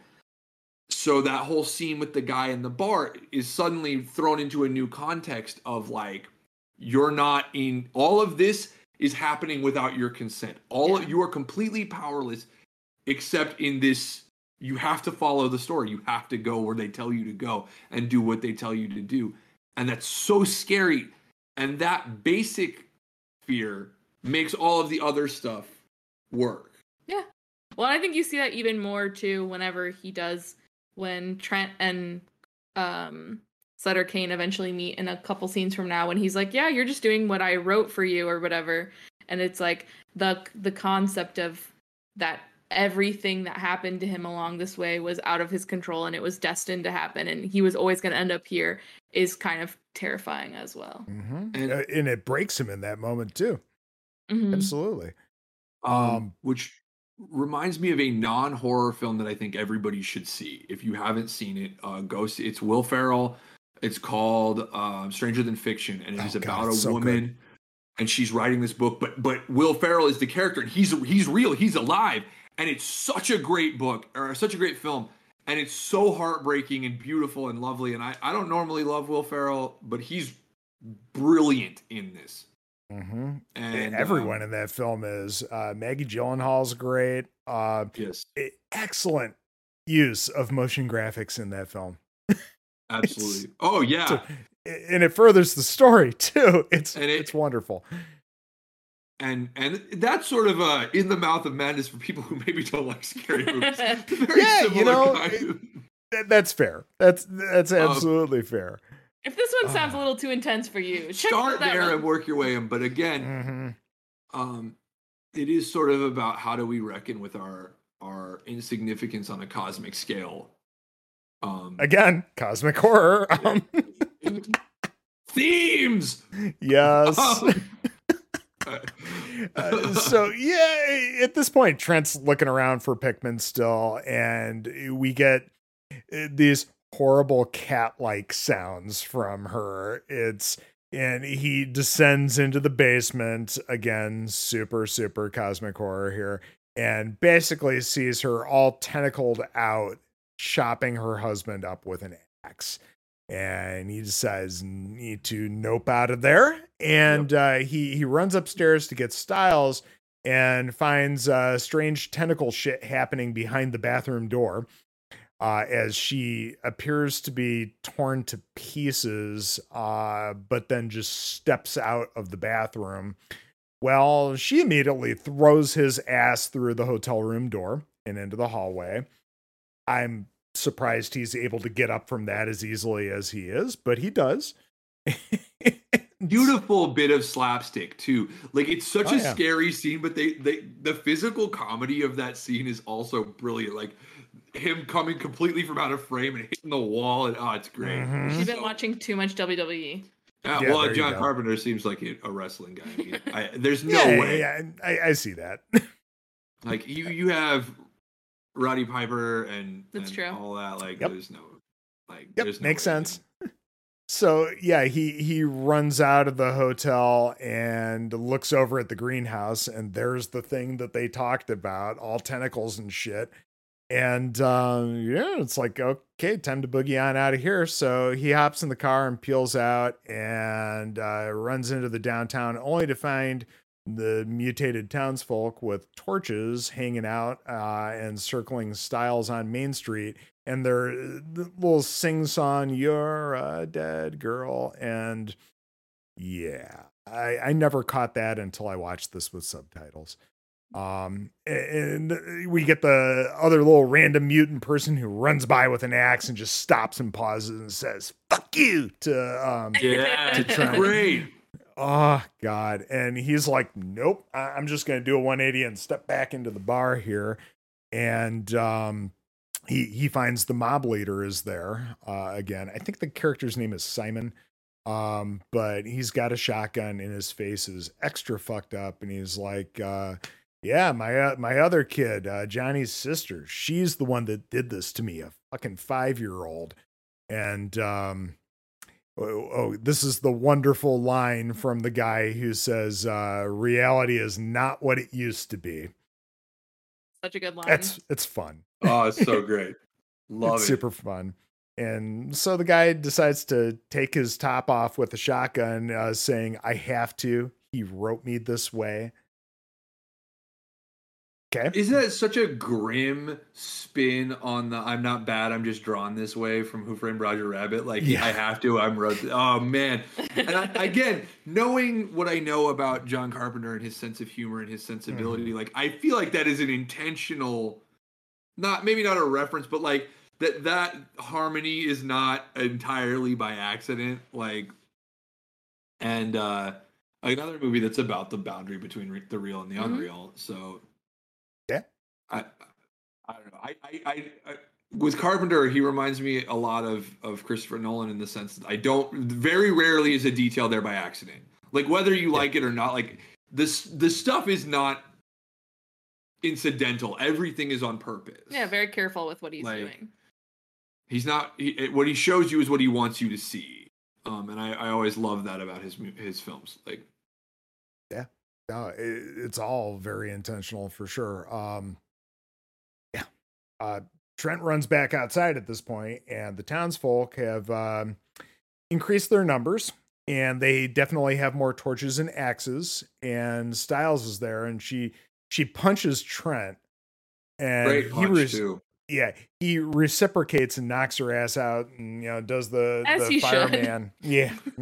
At this point, it just fuck this shit. We're out of here. I'm out. We gotta get out of here. He does the fireman carry with her over to the car, and they get inside, and he's like, "Where the fuck the keys?" And she swallows the damned keys. Him having a massive freak out about this, and I can't remember if he decks her again at this point or what, but he grabs a screwdriver out of the glove box and hot wires the car, and so they drive away, and she wakes back up and she tries to make out with him, being like, "Hey, this is what he wants. This will be good for the book." Yeah, and he slams on the brakes and throws her off. And when he gets out of the car, there's the old man boy at a phone booth, and he just bikes away, looking all creepy like he does. Creepy. And this is where he hears bones cracking and so on, and we get our little Poughkeepsie Tapes moment of Stiles with her head not quite on right. Coming out from around the car. Yeah, I kind of also felt like that was like a very like an allusion to The Thing as well, like the spider head sort of thing. Yeah. Well, and the previously discussed by the two of you, Halloween 3 with her in the car at the end. Yeah. And that like extremely unsettling scene of like there's something wrong with this person that you used to know. Yeah. Mm-hmm. Yeah, and she tells him with this distorted voice that Kane has a job for him. So he hops back in the car and takes off and finds himself back in town again. So he turns around and takes off, only to see Stiles and the old man boy on the bike along the road. And, they give him some unsettling smiles. And next thing you know, he's pulling into town again. Love this little, love it and hate it. Yeah, we're just going to repeat this shit until, so he drives off and almost immediately finds himself in town again. He decides this time, I'm just driving through this crowd. And of course they part and there's Stiles standing there. So he swerves to avoid her and crashes. And he wakes up in a confessional in the church. Which Scary is place to be. A deeply alarming place to wake up. Yes, absolutely. And he can't get out. And, Kane's in the adjacent booth and essentially says that his writing has achieved something more than religion ever could, because people actually believe in his work. Bold that's claim. What gives it power. Yeah, it's very bold. Very bold. Love it. Love that for you, bro. Believe in yourself. You got to do that. You got to. So don't settle. Don't settle. But there's definitely more to this conversation. But Trent tells him anyway, your books suck. And the flash of light that comes through the screen in the confessional just almost enraged is interesting there. And Kane just, at this point takes a beat and continues on saying that his work is going to make the world ready for the change. When people begin to lose their ability to know the difference between fantasy and reality, the old ones can begin their journey back. And all of a sudden, Kane's popping into Trent's confessional just out of nowhere. Again, love the trope. And forces him to see, shoving his face into the light. And we, get the little montage thing again with axes and blood flying everywhere. And we just cut to Trent falling on the floor of Kane's writing room as Kane basically wraps things up, right? Yeah, he hands, the final piece is in place. Yep, that final page there. And he hands Trent the manuscript as he goes off to join his new publishers, meaning these old ones. Kane suggests that Trent didn't exist before he wrote him. Which is a horrible thing for someone to say to your face. What a horrifying thing to have to face, though. Like, what if you're not real? Mm-hmm. Yep. What if you're not real? What does that mean? You feel this whole scene, I think I was watching and I was like, oh, Sam Lake definitely really liked this scene. Yeah. Because this is like so Alan Wake. Like every little piece of this scene is like happens in Alan Wake, essentially, where they're like, did you exist before? You're like narrating everything you're doing, and I was like, oh, I love this. I hadn't put that together until this watch. Yep. That there was definitely some inspiration. Therefore, there. You are. Mm-hmm. Which is such a terrifying thing to say. Like, and like you're saying in Alan Wake, which is again the same thing about you wrote this thing and something else made it real, right? But like, what's interesting about Alan Wake is that the darkness cannot create. The darkness can only make real what others have created.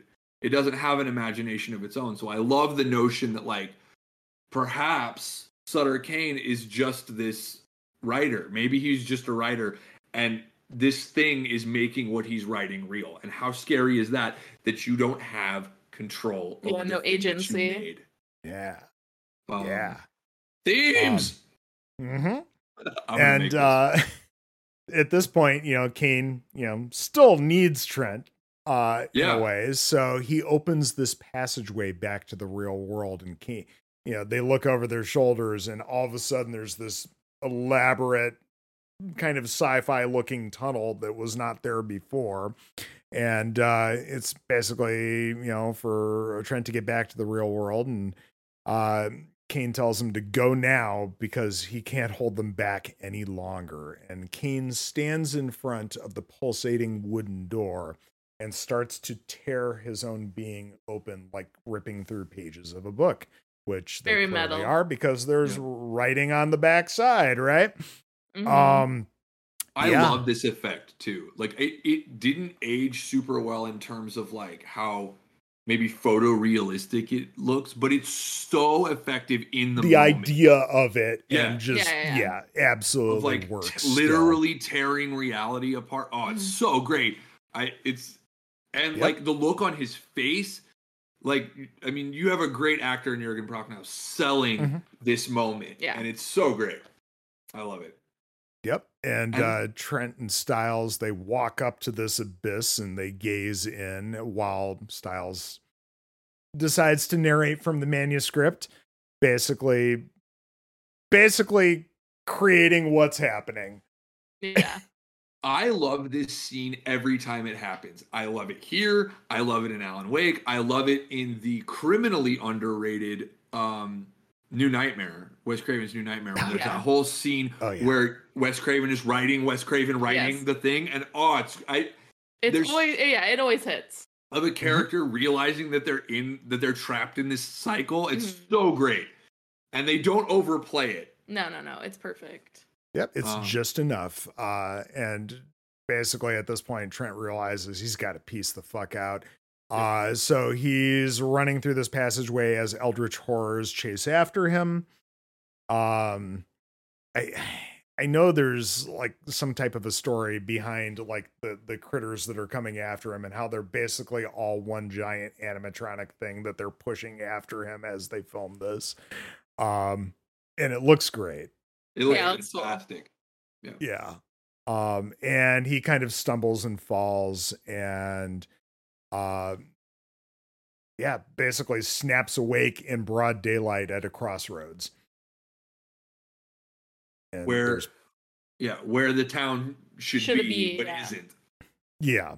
Yeah. And a paperboy, played by the future Anakin Skywalker, directs him to the highway. That's Hayden Christensen there. Is it really? I didn't know that. Good for him. Wow. Yeah. I'm so happy to see him get to really nail Darth Vader. Like, I feel like they kind of hobbled him for a long time. So he got a little bit recently. Like, you're like, okay, good. You got to actually be Darth Vader for a minute, and you did great, bud. I don't care what anybody says. That was fantastic. 10 out of 10. Loved it.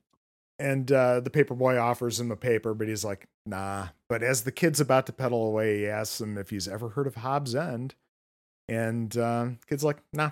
No. And so Trent just leaves the manuscript in the dirt and walks onto the highway and hitches to a motel. The next day he goes to buy a paper at the desk. And as he's stepping away, the guy's like, oh, hey, man, Mr. Trent, you got a package here, man. And he's like, how? No one knows I'm here. Well, someone does. And the response is so fucking intense. Well, somebody does. Oh, it's like my worst nightmare. Like, somebody knows you where you are. Oh, man. And he goes to his room before opening it, sees it's the manuscript, storms back down, gives this poor clerk a really hard time, and the manager pops out. Nobody knows nothing, right?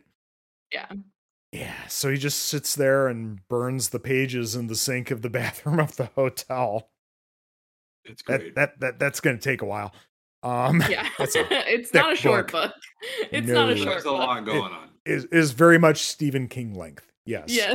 Oh God. And he hops a bus back to New York City, and this is where the old lady is talking his ear off about the Great Depression, how there were bodies stacked in the gutter 2 and 3 feet deep. And he just kind of nods off, but then Kane is sitting next to him again. Yeah.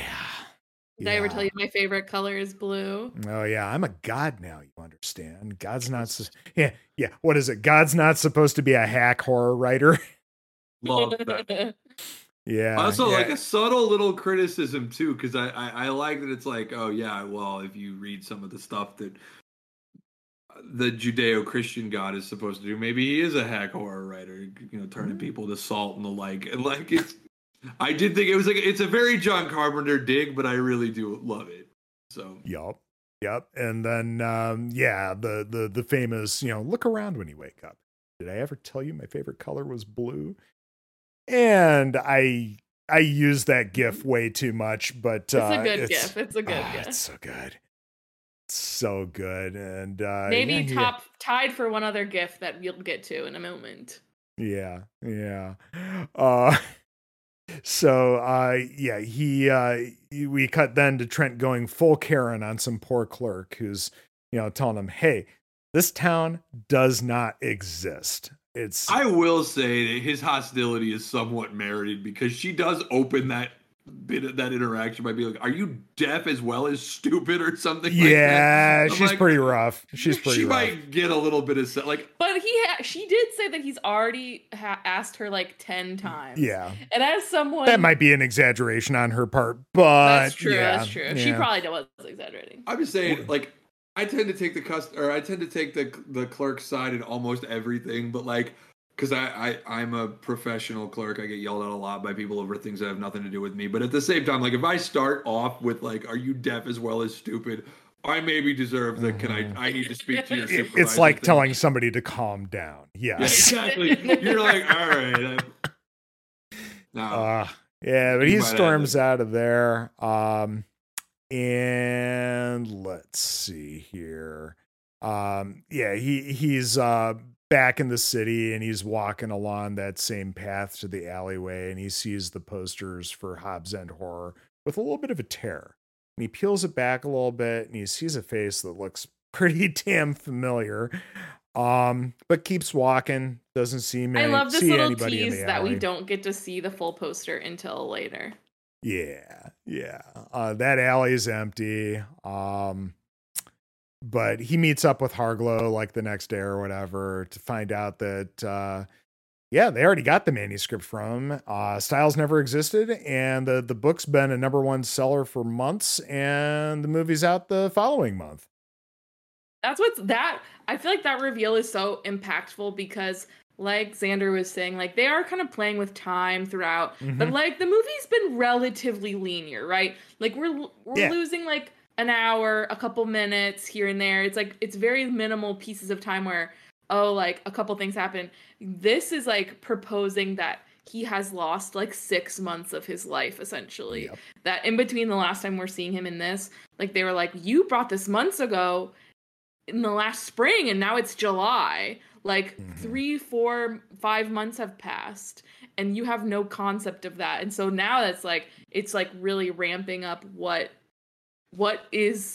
time am I living in? Like you've completely lost context with the reality and the you fact thought that you had. This character has been completely written out of the story because this person Styles doesn't even never exist. existed. Yep. And that's how dreams work, right? Yeah. Time is completely fluid in dreams. Things speed up and slow down. You have dreams that might feel like they lasted days that really lasted only a few minutes or a few hours, what have you. And like, I think the best horror filmmakers use that dream logic and the dream flow to really mess with your head and to connect with a fear that is not necessarily narrative, that is not necessarily rational. And this does that. And I know I said earlier, but like, if you haven't seen Insidious, you really need to go watch Insidious because it's the perfect distillation of a nightmare made film. And here again, and I love, I keep forgetting Charlton Heston's name. Like I can't quick draw it. Like I have to stop and remember his name. That Charlton Heston is like, what are you talking about? It's already out. It's no big deal. Everything's fine. And he's like so blasé, like does not give a fuck at all. Yeah. He's like, you gave it to us months ago. Why would we think something was wrong? The movie's coming out. Everything's fine.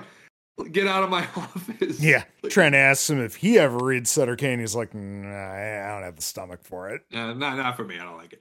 Yeah. And isn't there an interesting subtle dig at corporate responsibility? Like you don't give a shit about what you have. Yes. Well, that's what he says. He says in the meeting, he says like, well, even if you think I'm crazy, if there was even a slight chance of this happening, shouldn't we pull all the stuff? And he's like, well, it's too late now. And but he also like doesn't care. He doesn't like but give a shit. The danger inherent in what he was doing never factored into his calculus because this sold well, and that's all that matters. He doesn't care about it from an artistic perspective. Like it doesn't matter to him what he's making. He wants his property. He wants to make money off of his property. That's it. Well, and just like it was never about Sutter Kane, it was just about his manuscript. Like they could give less than two fucks about. Well, they make the comment about that earlier on. Yeah. If he's dead, okay, we at least want our property. Yeah. And again, I know that I'm making a lot out of this connection, but isn't that also what Jurassic Park is about? It's about people who don't have any moral responsibility, don't take any moral responsibility for this thing that they allegedly control, this thing that they created as a company. They don't want to take any responsibility for how dangerous it is. They just want to profit off of it. Yep. You want to slap it on a fucking lunchbox. Yep. And so they literally don't care. He doesn't care about it as a literary item. He doesn't care about it as a cultural touchstone. He only cares about it insofar as it can turn a profit for him, despite the damage it's clearly doing to the world. And this is why I get so angry sometimes when I talk to people about horror and sci-fi, and they're like, well, they're making everything woke now. I'm like, no, that's the message was always there. Like, I don't know. I can't help you. Like, if you don't see it, like, that's not subtle. That's art. That's art typically has something to say. Yep. Like, and it's such an interesting dig at like the complete lack of care taken with what you're putting out into the world. Yeah. Well, and I feel like that's the part that like it ends up breaking him, right? Like he's just like, everything I know, time doesn't exist, people I don't exist. And he's like, I'm just gonna get an axe. Yeah. Yeah. Well, leading up to that, we get this awesome line in some type of a news broadcast. It's either TV or radio, but an outbreak of violent crime among the city's clergy. Which is crazy. So priests are just going axe happy. Is that what's happening? What's going on there? So. Holy crap. I want to see that movie. Yeah. But yeah, this is where Trent stops this dude with bleeding eyes outside of a bookstore, to axe murder him to death in broad daylight. It's, yeah. Hey, do you like the book? I love it. Well, this should come as no surprise then. Yeah. But isn't that, like, again, speaking to this fear that we have of what are the kids, like, what are young people doing, the religious and sort of social order being afraid of comic books, of heavy metal, of video games, like this is going to turn us into this orgy of violence. And then when it happens, it's actually not the art itself, but the people who took no responsibility or care for it. Yep. Well, but let's find the shit to blame instead. Yeah. Let's just blame the movie. Let's just blame the book. I also like the same full circle, like we've talked about, things that were brought up come back. Like we constantly are coming back to this alleyway. We're coming back to this poster. We're coming back to the idea of this madman with an axe. Like these are things that keep getting repeated, but they keep getting like slightly off kilter as it goes on. Where it's like it keeps getting like deranged. We're like the same again, but weirder. The same again, but stranger. The same again, but now we're totally mad. Yeah, in all honesty, this movie has a great economy of locations in that there are very few. We just come back to them over and over again. But with a slightly different perspective. Yep. And also, like, I'm not going to this bookstore. Like, this is the second axe-related crime that has taken place at this bookstore in a very short period of time. Like, even if 6 months have passed, like, still... That's 2 axe murders in a year in this bookstore. Like, that's It's a bad track record. Yeah, that is far outside my number of maximum allowable axe murders per bookstore. They just wanted to axe you a question. No. About the new Sutter Kane book. No. I resisted the temptation to use that in my notes, even though it was in my brain the entire time. But I appreciate you. I appreciate you so much. Yeah. When I was working at the bookstore, I did have a shelf talker card for a Sutter Kane book that wasn't there, and then and there was a little thing that said out of stock. That's cute. Just in case anybody came by, they would see it. And, if you know what it is, you'd be like, that's funny because it's not a real book. But yeah, I like that a lot. My boss one time was like, "Well, we'll get that back in stock as soon as possible." I was like, "Yeah, good luck." Yeah. Do you want to bring about that into the world? Well, yeah, if you can get it, I'll read it. I've snuck just the barest amount of horror stuff into things at work before, and nobody notices because they're all normies. They're all normies. They don't know. It's all right. That's all right. Yeah, one day. So back to the padded cell, and Dr. Wren is just finishing up his interview with Trent. Wren is clearly shaken by Trent's story, and Saperstein outside the cell asks him if he had anything to say, and I love this line. He thinks he's fiction. How chilling. Mm-hmm. Yeah, and then this is where we get the line from Saperstein. Do you read Sutter Kane? Like, and he's like, you can see that he thought that was going to sound cool, and then it didn't. And who hasn't been there? Who has not whiffed a prepared line and been like, nope, swing and a miss? The only way that it sounds good in any context is just the delivery from John Glover. But that works. You really got to nail it. Yep. And then we cut back to Trent in his cell, and he starts hearing horrible screaming and worse from outside. And then everything stops for a brief moment. And then something starts violently shaking his door. And he blacks out. And he wakes up, and it's daylight again. This happens to him quite a bit in this film. And the institution is trashed. There's blood and damage everywhere, but he's very much alone. Until he walks out into the hallway, and then a shadow passes behind him. with a fun little musical stinger, right? And Yes. you got to have the musical stinger in a John Carpenter film. Got to, yeah. yeah. Yeah.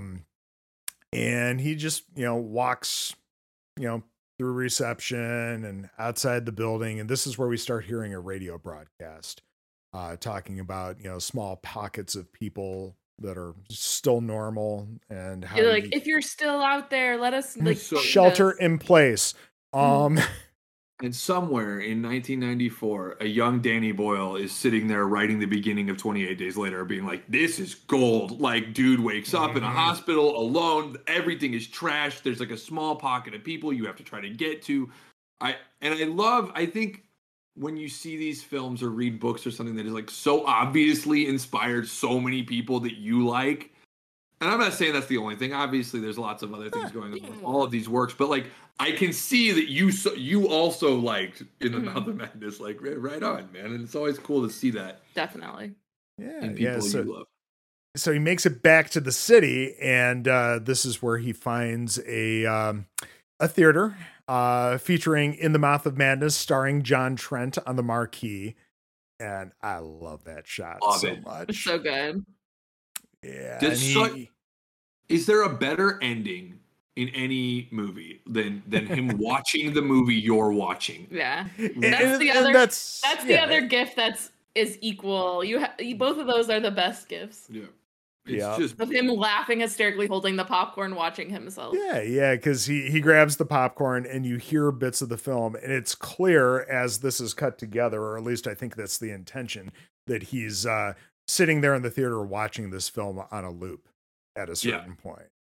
And he just starts losing his fucking mind. And we basically end with just a, goopy monster noise stinger and a resurgence of the theme and get credits. The music comes back just such a good hard as ever. It's great.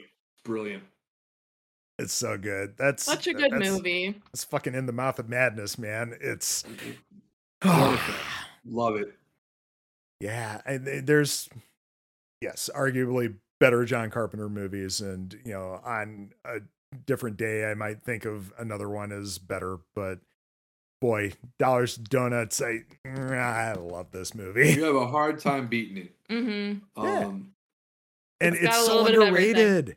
There are so many people that don't even know it exists. But it also, I think, is one of those like gems that you get to bring to people, and it is sort of great when you meet somebody who hasn't seen it. You're like, oh my god, that's your mission. Give this to you, like to all the listeners out there. Your mission is to show somebody this. Share movie. Mouth of Madness with a friend that hasn't seen it, and spread the craziness. And it should be a lesson to everybody that, look, cosmic horror is not impossible to film. Metafiction is not impossible to do well. Horror comedy is not as difficult as some people make it seem. Like, you can do all of these things. What you need is a really great story, and you need to execute. And I think I get really agitated a lot with like movies that are so busy trying to be high-minded, artistic, like, oh yes, we have very much to say about these important issues, that they don't tell a compelling story. And here's it has a lot of subtext, but it's also just a great movie. It's just a great monster story. Oh, this fucking rips, man. Yeah.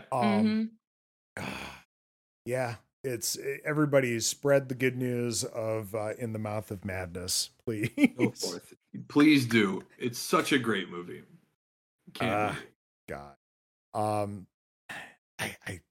trying to think if I have any other like major thoughts about this film, but we've thrown a lot out there. Yeah.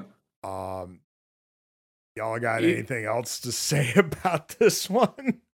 I will say, if you like the film and you like the fact that at the end of the film you find out that this has all been sort of metatextual, like this guy has been a character in a story the whole time. There's a truly brilliant book called Night Film by Marisha Pessl that I steal from on a more or less daily basis. And it touches on a lot of similar themes of like forbidden art and the dangers of creation and metatext and metafiction. And I that and House of Leaves are going to scratch this itch for you if you're looking for more like this.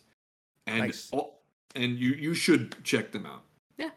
And The Void. It's nice. The Void's really good. Yeah. Oh God, yeah. Which if you like John Carpenter. I did also say Sam Neill happened to be in 2 pretty good cosmic horror movies, the other being Event Horizon, because also does that very well. A movie so good, I cannot believe Paul Anderson was allowed near it. Like, I can't believe he did it. It's so good, Yeah. I can't believe you directed it. If I ever met Paul Anderson, that's what I would say. I'd be like, man, Event Horizon is so good, I can't believe you did it. Don't This is say going to that. come off as the most backhanded compliment I could possibly give you, but Well, But- here's the thing. I don't care. If I offend him with that, Mhm. like, he offended me by making me pay dollar bills cash money to see the last Resident Evil movie. So It's not his fault you went to it. it's your fault. Yeah, I can't exactly, yell at so- you, so I can yell at him. Blame me. I do. And you will be dealt with. Your punishment must be more severe. No, I think we Oh, that's good. really covered it. This is a good Yeah. movie with amazing themes. It has so much going on for it.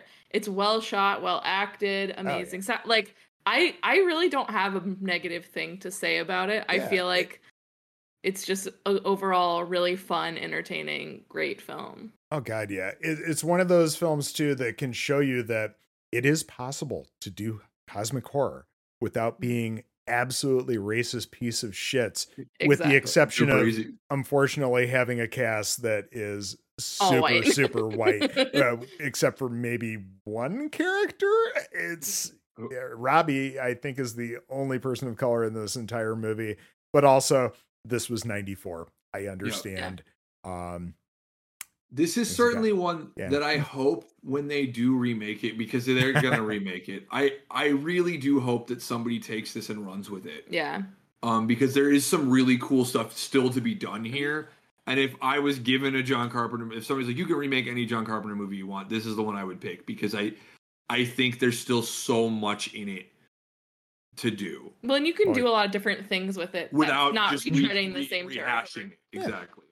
Well, here's hoping for that Ari Aster's In the Mouth of Madness. Yeah, I would see that.